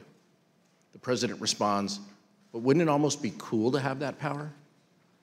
Vice president is reported to have said, "No, look, I've read this, and I don't see a way to do it. We've exhausted every option. I've done everything I could and then some to find a way around this. It's simply not possible. My interpretation is no." To which the president says, "No, no, no. You don't understand, Mike. You can do this. I don't want to be your friend anymore if you don't do this." We asked Mark Short about this during his deposition. An understanding that I would have in other conversations with the vice president, he articulated to me that no, he wouldn't want that power bestowed upon any one person. Mr. Jacob, did you, Mr. Short, and the vice president have a call later that day again with the president and Dr. Eastman? So, yes, we did. And what did Dr. Eastman request on that call? On that phone call, which I believe was around 5 o'clock that afternoon, Mr. Eastman stated that he had heard us loud and clear that morning. We were not going to be rejecting electors, but would we be open to considering the other course that we had discussed on the 4th, which would be to suspend the joint session and request that state legislatures re-examine certification of the electoral votes. That same day, January 5th, the New York Times ran a story about the disagreement between the president and the vice president about whether the vice president could determine the outcome of the election. Even though the New York Times story was indisputably correct, Donald Trump denied it. Trump issued a statement claiming that the vice president had agreed that he could determine the outcome of the election, despite the fact that the vice president had consistently rejected that position. Let's look at what the president said in his statement. Quote, "The New York Times report regarding comments Vice President Pence supposedly made to me today is fake news. He never said that. The vice president and I are in total agreement that the vice president has the power to act." Mr. Jacob, how did the vice president's team react to the statement from the president that the vice president could take an active role in determining the winner of the presidential election? We were shocked and disappointed because whoever had written and put that statement out, it was categorically untrue. Vice President's Chief of Staff Mark Short had an angry phone call with Trump campaign senior advisor Jason Miller about this statement. Here's what Mr. Short and Mr. Miller told the committee about that call. Okay. Tell me about the conversation you had with Jason. It was brief. I was irritated and expressed displeasure that a statement could have gone out that misrepresented the vice president's viewpoint without consultation. The statement says the vice president and I are in total agreement that the vice president has the power to act. Is that incorrect?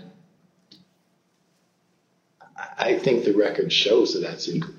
Yeah. I mean, we've been through many documents that clarify that this is not where the vice president was. Right. So essentially, the president is sending out a baldly false statement about being in alignment, purported alignment with the vice president, despite all of the predicate that you indicated had gone before about their respective positions. Is that effectively what happened? I interpret the statement as false. I'll let you figure out who sent it out. When Mark Short contacted you, he was upset. Is that what you said? He clearly was not pleased. Tell us what he said. What's the process for putting out a statement for a meeting where only two people were in the room? Did he ask you to retract the statement? No, I think it went right to what's the process for putting out a statement for a meeting when only two people were in the room. And he clearly disagreed with the substance, though, right? Because he said the vice president doesn't agree with this. Trying to think what exactly he said. I mean, the tone was very clearly that he used some language to strongly infer that the vice president disagreed with that take, but I don't remember what that language was. Did he dictate this statement? He dictated most of it. I mean, typically on these, I might have a couple of wording suggestions, or maybe I, have a sentence or a rough framework or something of that. But I know with specificity on this one that it was me and him on the phone talking through it, and ultimately the way this came out was the way that he wanted to. The dispute between the president and the vice president had grown to the point where the vice president's chief of staff, Mark Short, was concerned that the president could, in Mr. Short's words, quote, lash out at the vice president on January 6th. In fact, Mr. Short was so concerned about it that he talked with the head of the vice president's Secret Service detail on January 5th. Here is Mr. Short. Concern was for the vice president's security, and so I wanted to make sure the head of the vice president's Secret Service was aware that that likely, as these disagreements became more public, that the president would lash out in some way. After the recess, we will hear that Mark Short's concerns were justified. The vice president was in danger. Mr. Chairman, I reserve. Pursuant to the order of the committee of today, the chair declares the committee in recess for a period of approximately 10 minutes.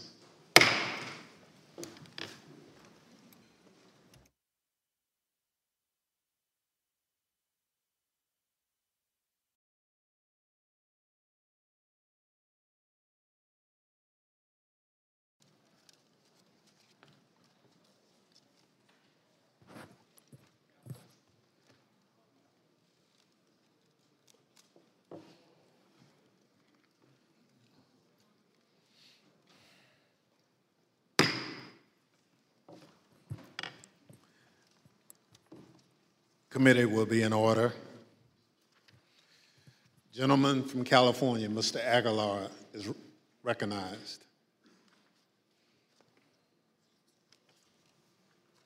I'd now like to turn to the events of January 6, 2021, which turned out to be a fateful day in our nation's history.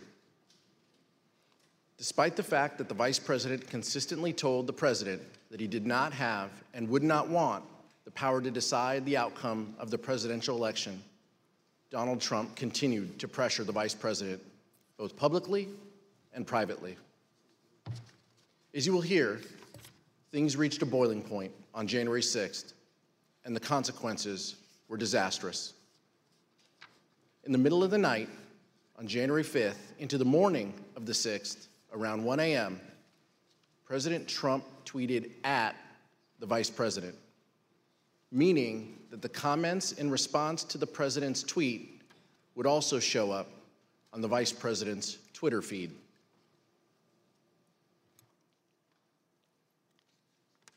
The tweet stated that the Vice President could, quote, come through for us and send it back to the states. Then around 8 a.m. on January 6th, President Trump again tweeted, this time to say that the Vice President could send it back to the states and, quote, we win, and that this is the time for extreme courage.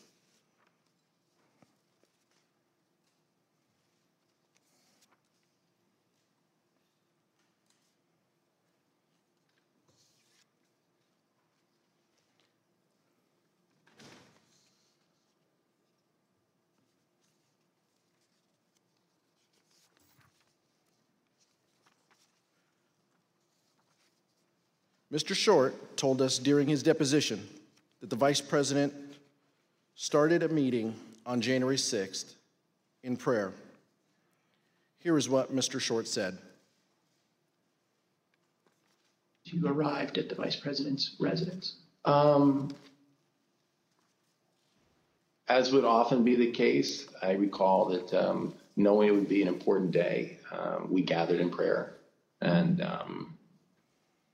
often that would be something the staff member would lead. So it would have just been at that time, I believe, the Vice President, myself, Greg, and Chris. And we would have just asked for guidance and wisdom, knowing that the day was going to be a challenging one. Mr. Jacob, did you go to the Vice President's residences on the morning of January 6th? Yes. Who else was with you? Mark Short, Devin O'Malley, our communications director, and Chris Hodgson, our legislative affairs director. And did the Vice President have a call with the President that morning?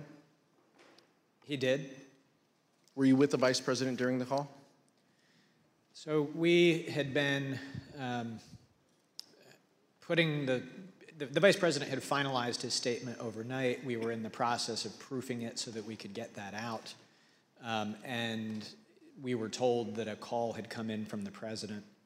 The Vice President stepped out of the room to take that call, and no staff went with him. The President had several family members with him in the Oval that morning for that call. I'd like to show you what they and others told the Select Committee about that call, along with never-before-seen photographs of the President on that call from the National Archives. When I got in, somebody called me and said that the family and others were in the Oval, and do I want to come up? So I went upstairs. And who do you recall being in the Oval Office? Don Jr., Eric, Laura, Kimberly, I believe Meadows was there. At some point, Ivanka came in. It wasn't a specific, formal discussion. It was very sort of loose and casual. So then you said at some point there's a telephone conversation between the President and the Vice President, is that correct? Yes. When I entered the office the second time, he was on the telephone with who I later found out to be was the Vice President. Could you hear the Vice President or only hear the President's end? Only heard the President's end. But at some point it started off as a calmer tone and everything, and then became heated. The conversation was pretty heated. I think till it became somewhat, louder tone, I don't think anyone was paying attention to it initially. Did you hear any part of the phone call, even if just the end that the president was speaking from? I did, yes. All right, and what did you hear? So as I was dropping off the note, my memory, I remember hearing the word wimp. Either he called him a wimp. I don't remember if he said, you are a wimp, you'll be a wimp. Wimp is the word I remember. It's also been reported that the president said to the vice president that something to the effect of, you don't have the courage to make a hard decision. Worse, I don't remember exactly either, but something like that, yeah. You're not tough enough to make the call. It was a different tone than I'd heard him take with the vice president before. Did Ms. Trump share with you any more details about what had happened, or any details about what had happened in the Oval Office that morning? That her dad had just had an upsetting conversation with the vice president. Do you recall anything about her demeanor, either during the meeting or when you encountered her in Dan Scavino's office? I don't remember specifically. I mean, I think she was uncomfortable over the fact that there was obviously that type of interaction between the two of them. Something to the effect, the wording's wrong. I made the wrong decision 4 or 5 years ago. And the word that she relayed to that the president called the vice president, I apologize for being impolite, but do you remember what she said her father called him? The P word.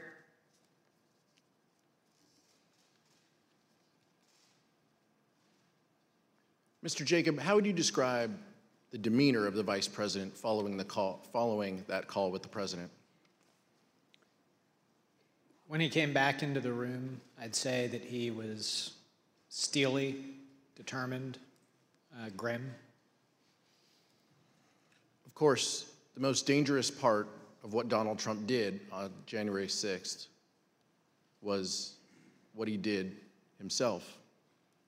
As will be discussed in detail in a future hearing, our investigation found that early drafts of the January 6th ellipse speech prepared for the president included no mention of the vice president. But the president revised it to include criticism of the vice president and then further ad-libbed. Here is what the president said on January 6th after his call with Vice President Pence. I hope Mike is going to do the right thing. I hope so. I hope so. Because if Mike Pence does the right thing, we win the election.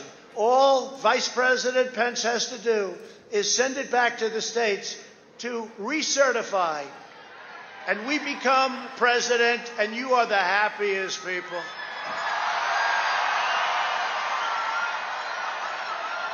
And I just spoke to Mike. I said, Mike, that doesn't take courage. What takes courage is to do nothing. That takes courage. And then we're stuck with a president who lost the election by a lot, and we have to live with that for 4 more years. We're just not going to let that happen. And Mike Pence is going to have to come through for us. And if he doesn't, that will be a sad day for our country. And they want to recertify their votes. They want to recertify. But the only way that can happen is if Mike Pence agrees to send it back. So I hope Mike has the courage to do what he has to do. And I hope he doesn't listen to the rhinos and the stupid people that he's listening to.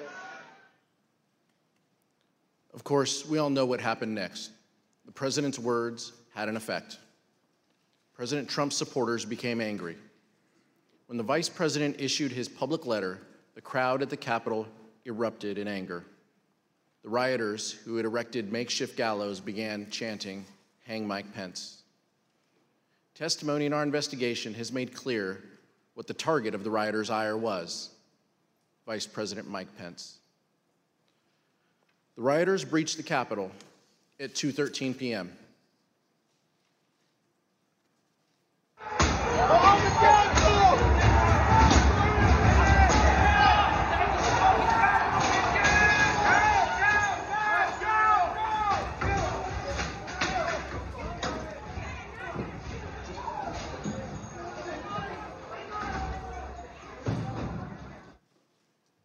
Now let's take a look at what was going on at the White House at this time. We received testimony that the President's Chief of Staff, Mark Meadows, was notified of the violence at the Capitol by 2 p.m. and likely earlier. The testimony further establishes that Mr. Meadows quickly informed the president and that he did so before the president issued his 2:24 p.m. tweet criticizing Vice President Pence for not having, quote, courage to do what needed to be done. Here is what the president wrote in his 2:24 p.m. tweet while the violence at the Capitol was going on. And here is what the rioters thought. Nothing but a traitor, and he deserves to burn with the rest of them. So this all escalated after Pence. What happened to Pence? Pence didn't do what we wanted. Pence voted against Trump. Okay, and that's when all this started? Yep, that's when we marched on the Capitol. We've been shot at with rubber bullets, tear gas. We just heard that Mike Pence is not going to reject any fraudulent elector votes.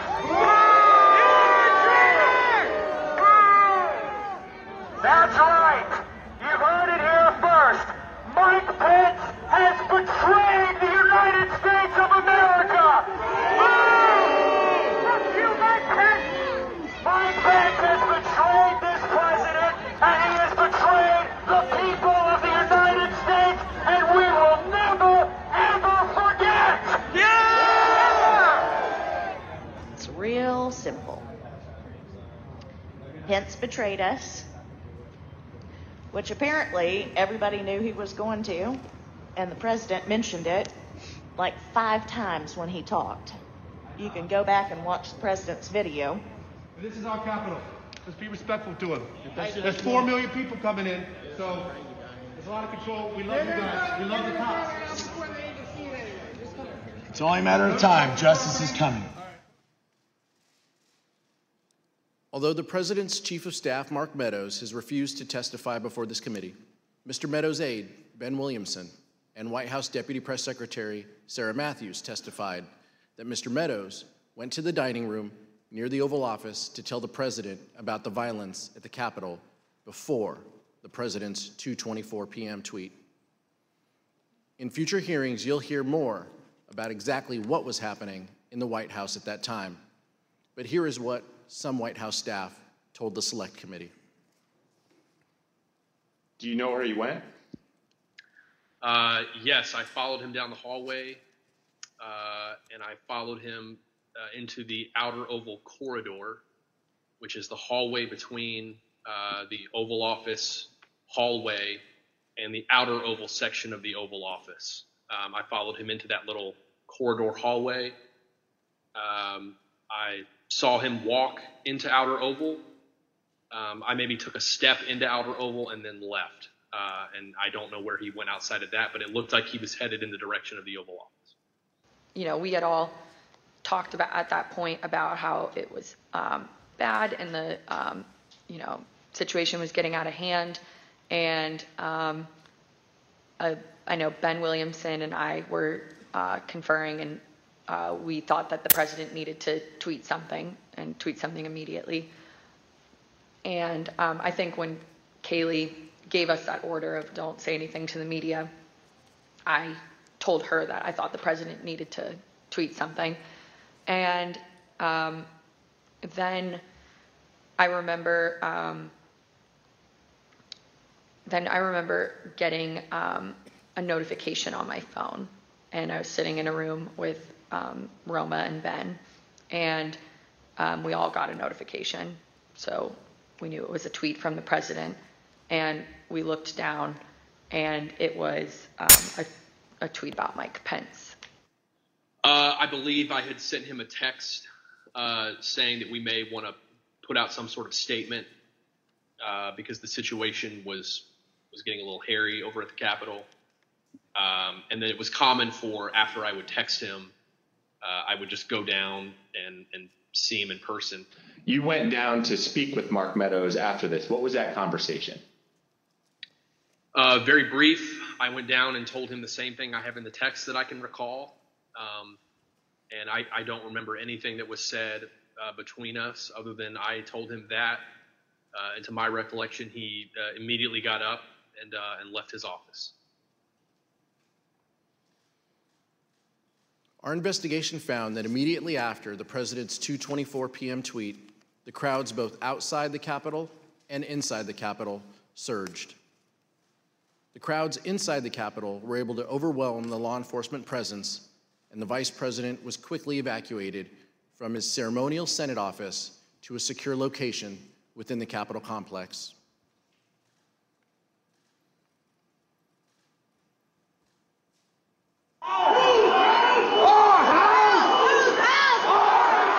By 2:24 p.m., the Secret Service had moved Vice President Pence from the Senate chamber to his office across the hall.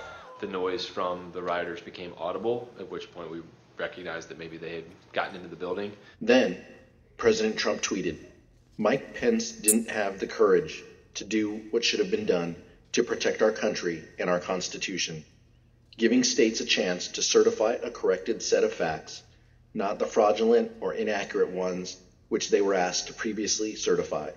USA demands the truth." It was clear that it was escalating and escalating quickly. So then when that tweet, the Mike Pence tweet, was sent out, I remember us saying that that was the last thing that needed to be tweeted at that moment. The situation was already bad, and so it felt like he was pouring gasoline on the fire by tweeting that. 30 seconds later, rioters already inside the Capitol opened the East Rotunda door just down the hall.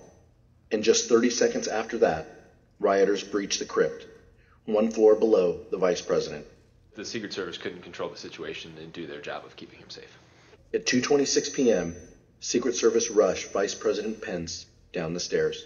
I think they had been trying to figure out whether they had a clear route to get us to wherever it was that they wanted to move us to. We moved pretty quickly down the stairs and through various hallways and tunnels to the secure location. Upon arriving there, there was further discussion as to whether or not we were going to leave the Capitol complex or stay where we were.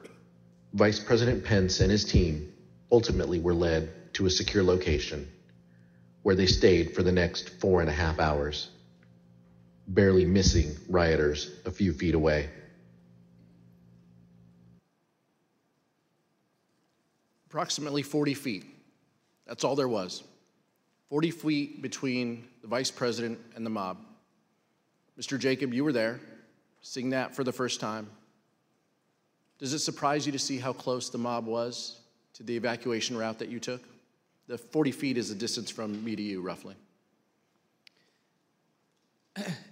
I could hear the din of the rioters in the building while we moved, but I don't think I was aware that they were as close as that. Make no mistake about the fact that the Vice President's life was in danger. A recent court filing by the Department of Justice explains that a confidential informant from the Proud Boys told the FBI that the Proud Boys would have killed Mike Pence if given a chance.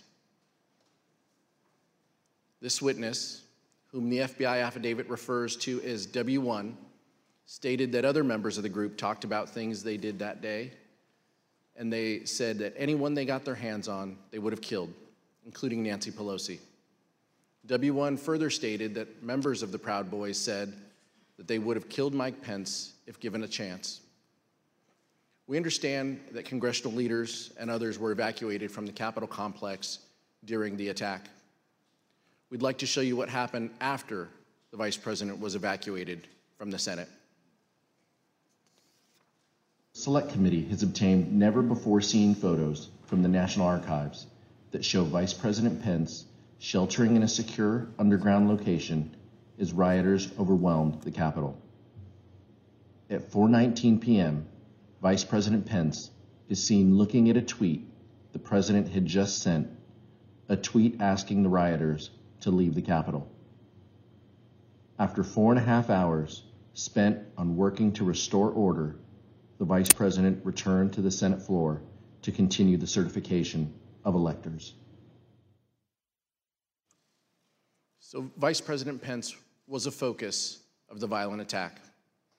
Mr. Jacob, did the Vice President leave the Capitol complex during the attack? He did not.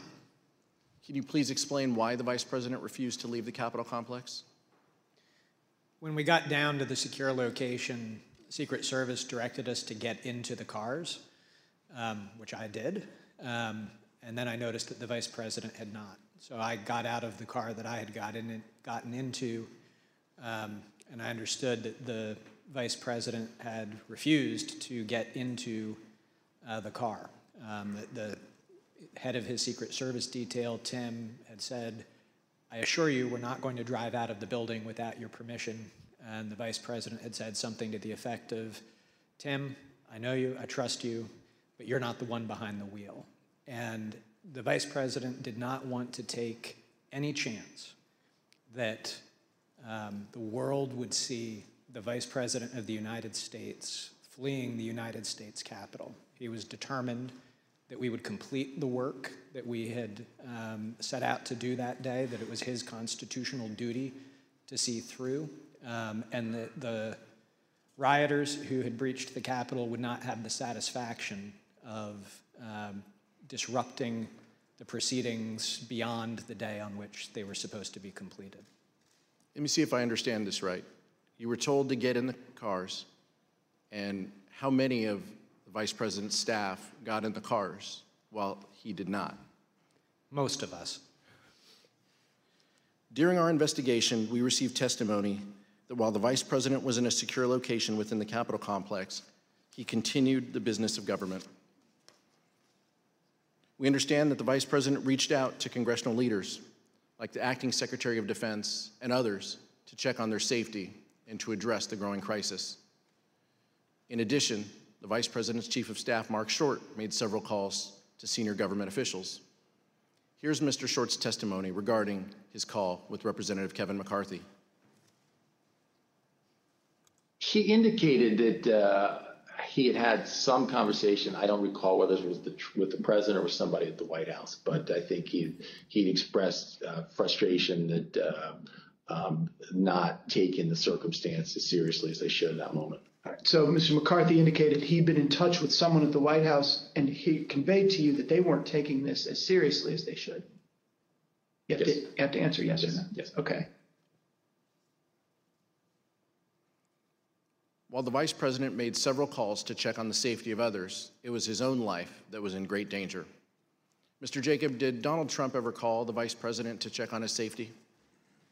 He did not. Mr. Jacob, how did Vice President Pence and Mrs. Pence react to that? With frustration. Mr. Jacob, immediately before you and the vice president were evacuated to a secure location within the Capitol, you hit send on an email to John Eastman explaining why his legal theory about the vice president's role was wrong. You ended your email by stating that, quote, "Thanks to your bullshit, we are now under siege." We'll take a look at that email. Now, Dr. Eastman replied, and this is hard to believe, but his reply back to you was, "The siege is because you and your boss," presumably referring to the Vice President of the United States, "did not do what was necessary to allow this to be aired in a public way so the American people can see for themselves what happened."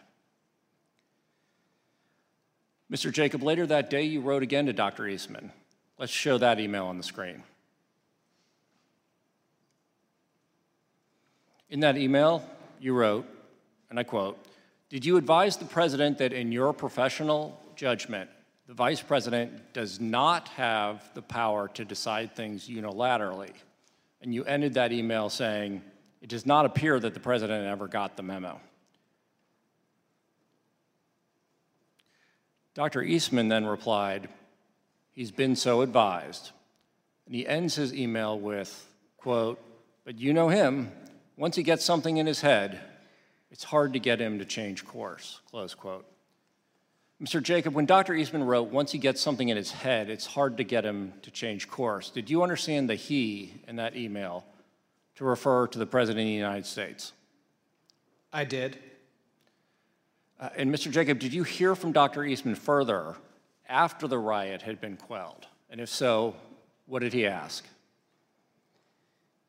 Late that evening, after the joint session had been reconvened, the vice president had given a statement to the nation saying that violence was not going to win, freedom wins, and that the people were going to get back to doing their work.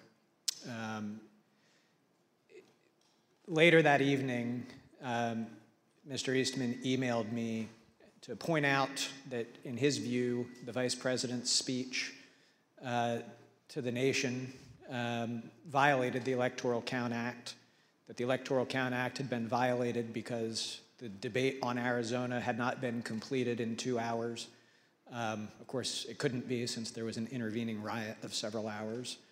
And that the speeches that the majority and minority leaders had been allowed to make also violated the Electoral Count Act because they hadn't been counted against the debate time.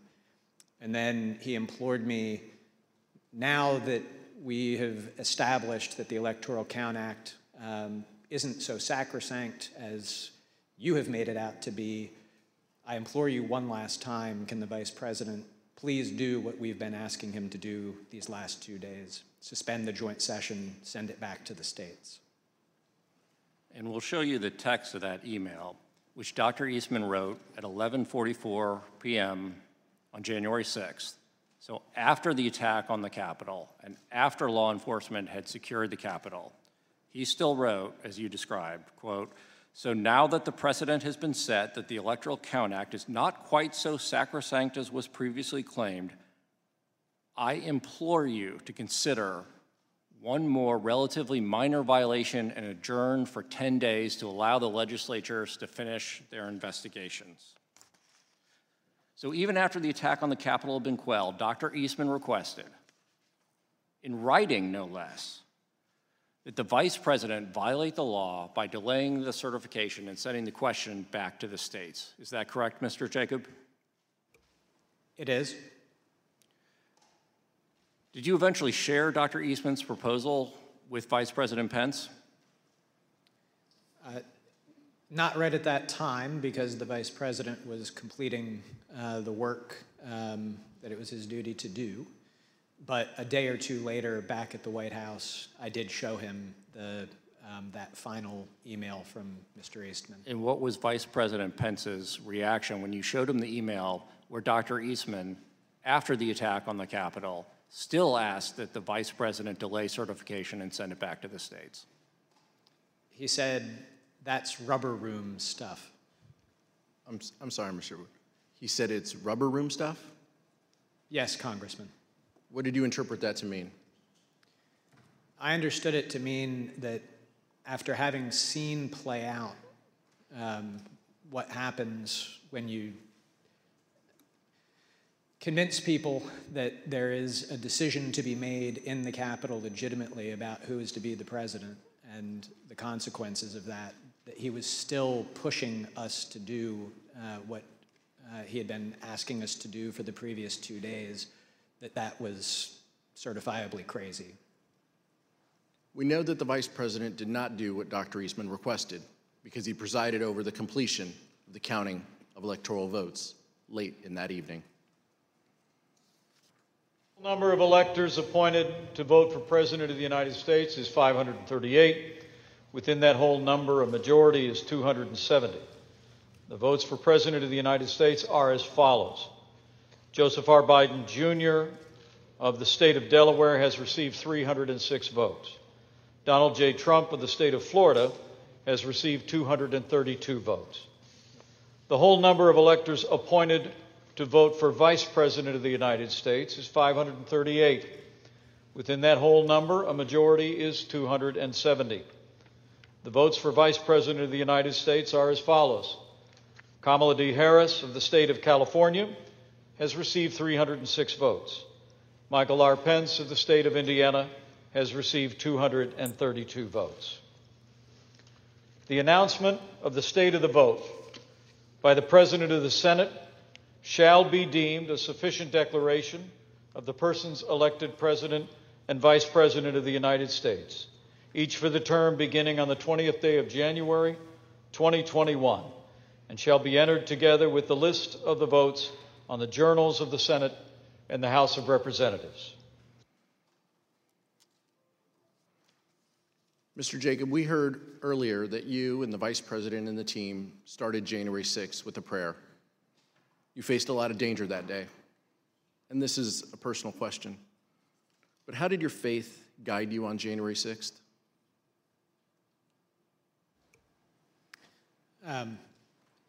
My faith really sustained me through it. I, down in the secure location, pulled out my Bible, read through it, and just took great comfort.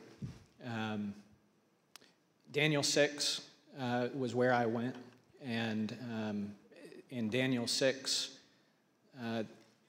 Daniel has become the second in command of Babylon, a pagan nation, but he completely faithfully serves. He refuses an order from the king that he cannot follow, and he does his duty consistent with his oath to God. And I felt that that's what had played out that day. It spoke to you? Yes. At the end of the day, Mark Short sent the vice president a text message with a Bible verse. Here's what he told the select committee. At 3:50 in the morning, when we finally adjourned and headed our own ways, I remember, texting the vice president a passage from 2 Timothy chapter 4, verse 7 about, I've fought the good fight, I've finished the race, I've kept the faith. He started his day with a prayer and ended his day with a Bible verse. I've fought the good fight, I've finished the race, I've kept the faith.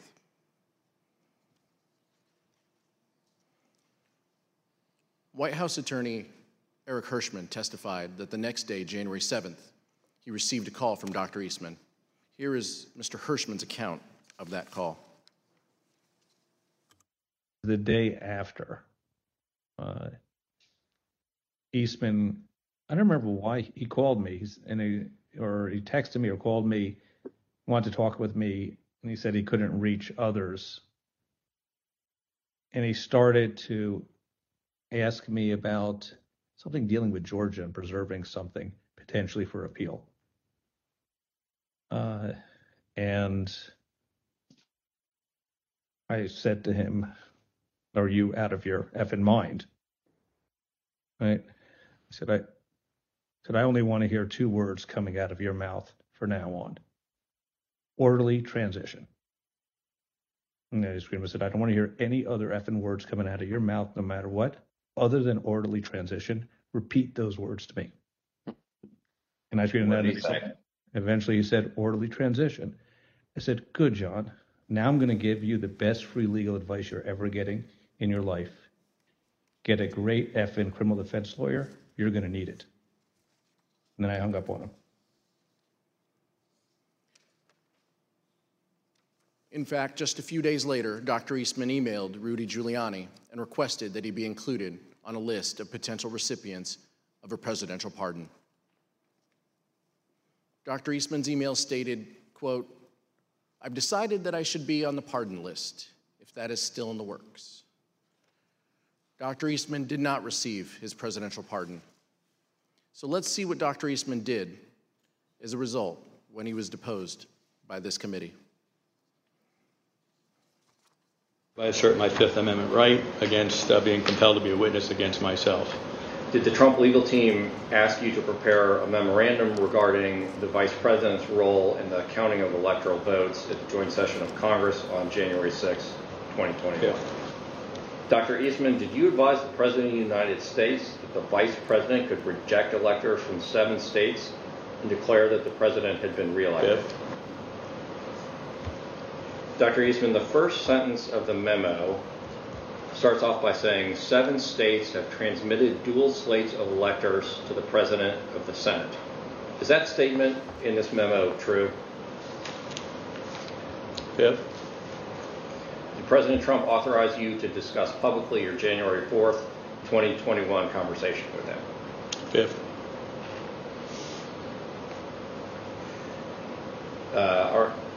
So is it your position that you can discuss in the media direct conversations you had with the President of the United States, but you will not discuss those same conversations with this committee? Yes. Dr. Eastman pled the fifth 100 times. Finally, let's hear from a federal court judge, the only one to date who has opined on whether the president was involved in criminal activity. Page 36 of Judge Carter's ruling says, quote, based on the evidence, the court finds it more likely than not that President Trump corruptly attempted to obstruct the joint session of Congress on January 6, 2021. Page 40 of the ruling says, quote, based on the evidence, the court finds that it is more likely than not that President Trump and Dr. Eastman dishonestly conspired to obstruct the joint session of Congress on January 6, 2021. And page 44, Dr. Eastman and President Trump launched a campaign to overturn a Democratic election, an action unprecedented in American history. Their campaign was not confined to the ivory tower. It was a coup in search of a legal theory.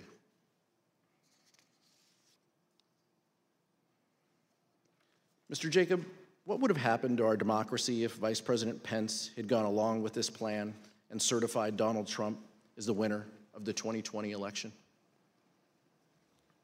So there would have been short-term and long-term effects. The short-term I previously described, a constitutional jump ball situation, political chaos in Washington, lawsuits, and who knows what happening in the streets. And you would have had the Vice President of the United States having declared that the outcomes of these state elections were incorrect. So for all of those reasons, there would have been significant short-term consequences. But in the long term, we would have established a situation where a vice president would have asserted that one person could have the authority to determine the outcome of an election, which is antithetical to everything in our democracy. It's antithetical to the rule of law. And so it would have been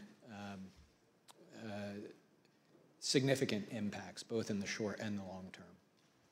Judge Luttig, in the statement you released earlier today, you wrote that the efforts by President Trump to overturn the 2020 election were, quote, the most reckless, insidious, and calamitous failures in both legal and political judgment in American history.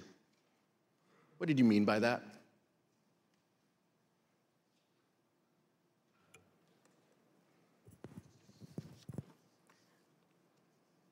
Exactly what I said, Congressman. Thank you, Judge. Thank you, Mr. Jacob. Mr. Chairman, I yield back.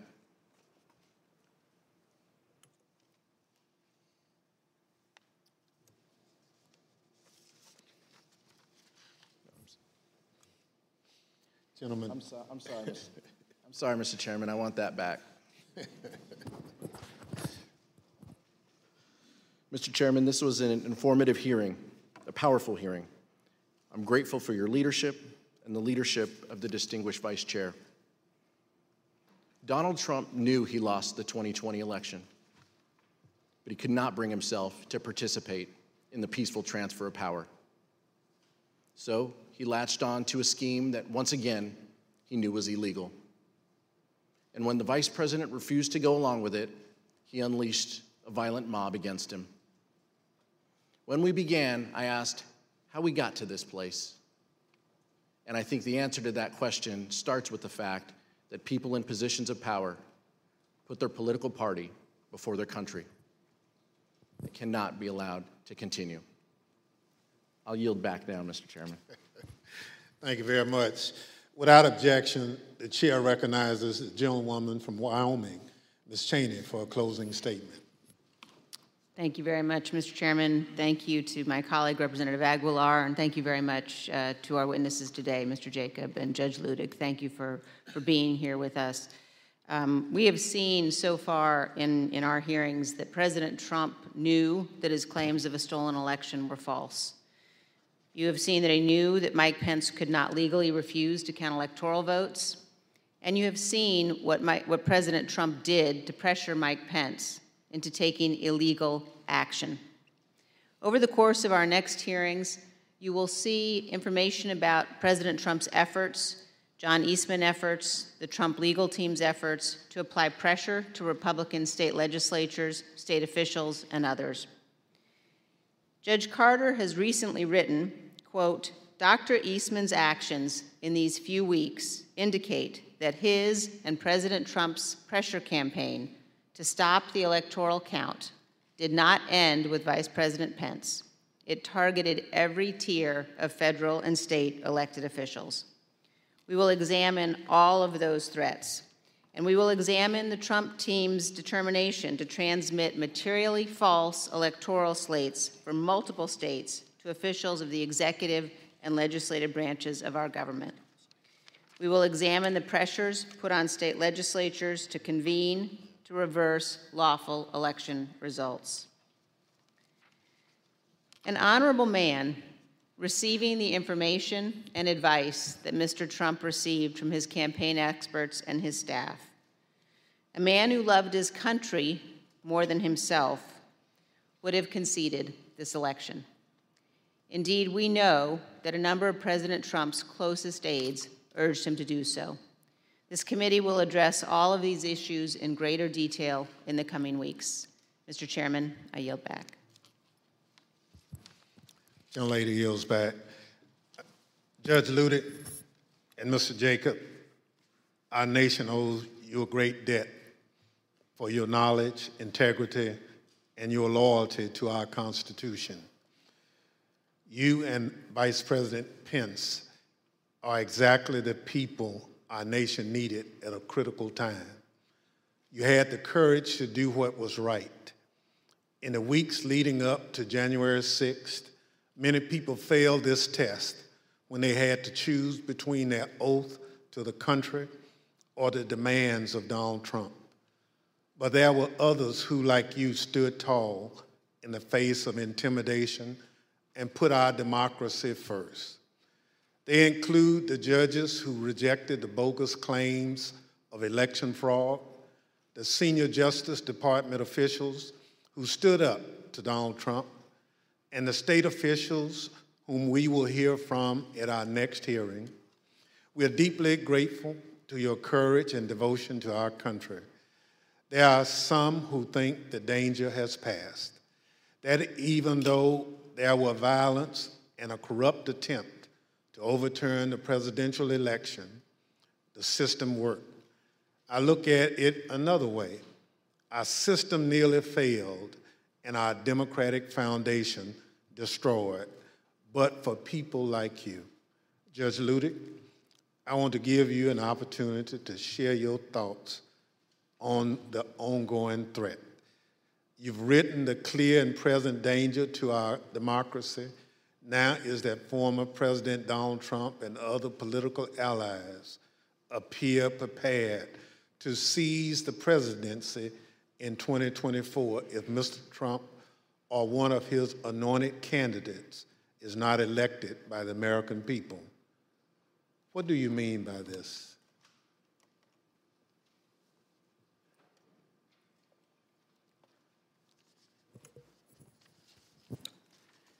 Mr. Chairman, I'm honored beyond words by your words. I was honored on January 6, 2021, then also honored beyond words to have been able to come to the aid of Vice President Mike Pence.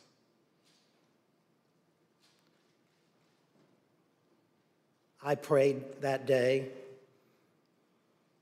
just like the Vice President prayed that day. I believe we may have prayed the same prayer to the same God. I prayed that same prayer with my wife this morning before I came into these hearings.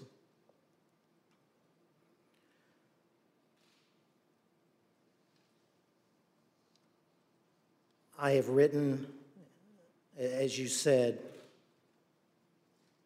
Chairman Thompson, that today, almost 2 years after that fateful day in January 2021, that still Donald Trump and his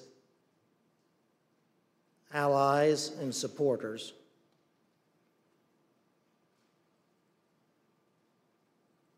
are a clear and present danger to American democracy. That's not because of what happened on January 6th.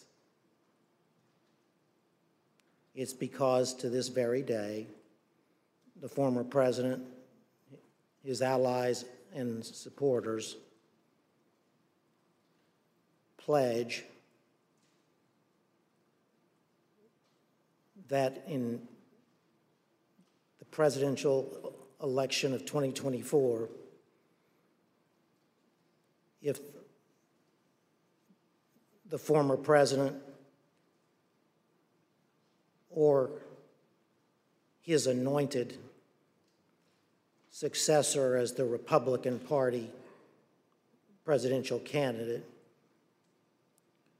were to lose that election, that they would attempt to overturn that 2024 election in the same way that they attempted to overturn the 2020 election, but succeed in 2024 where they failed in 2020. I don't speak those words lightly. I would have never spoken those words ever in my life, except that that's what the former president and his allies are telling us. As I said in that New York Times op-ed, wherein I was speaking about the Electoral Count Act of 1887, the former president and his allies are executing that blueprint for 2024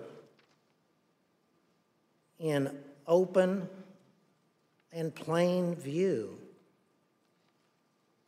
of the American public. I repeat, I would have never uttered one single one of those words unless the former president and his allies were candidly and proudly speaking those exact words to America. Chairman, thank you for the opportunity to appear here today for these proceedings. Thank you again, Judge Ludick. As a part of the Select Committee's charge to make recommendations that are informed by other investigative findings, we will be reviewing the views shared by Judge Ludick and other experts on potential improvements to the Electoral Count Act, among a range of other initiatives. I know the information we presented over the last week is shocking. The idea that a president of the United States would orchestrate a scheme to stay in power after the people have voted him out of office. We're able to present this information because so many witnesses have cooperated with our probe. But the fact is, there are more people with direct knowledge, with evidence germane to our investigation. I ask those who might be on the fence about cooperating to reach out to us. The committee's website address is being displayed behind me, january6.house.gov.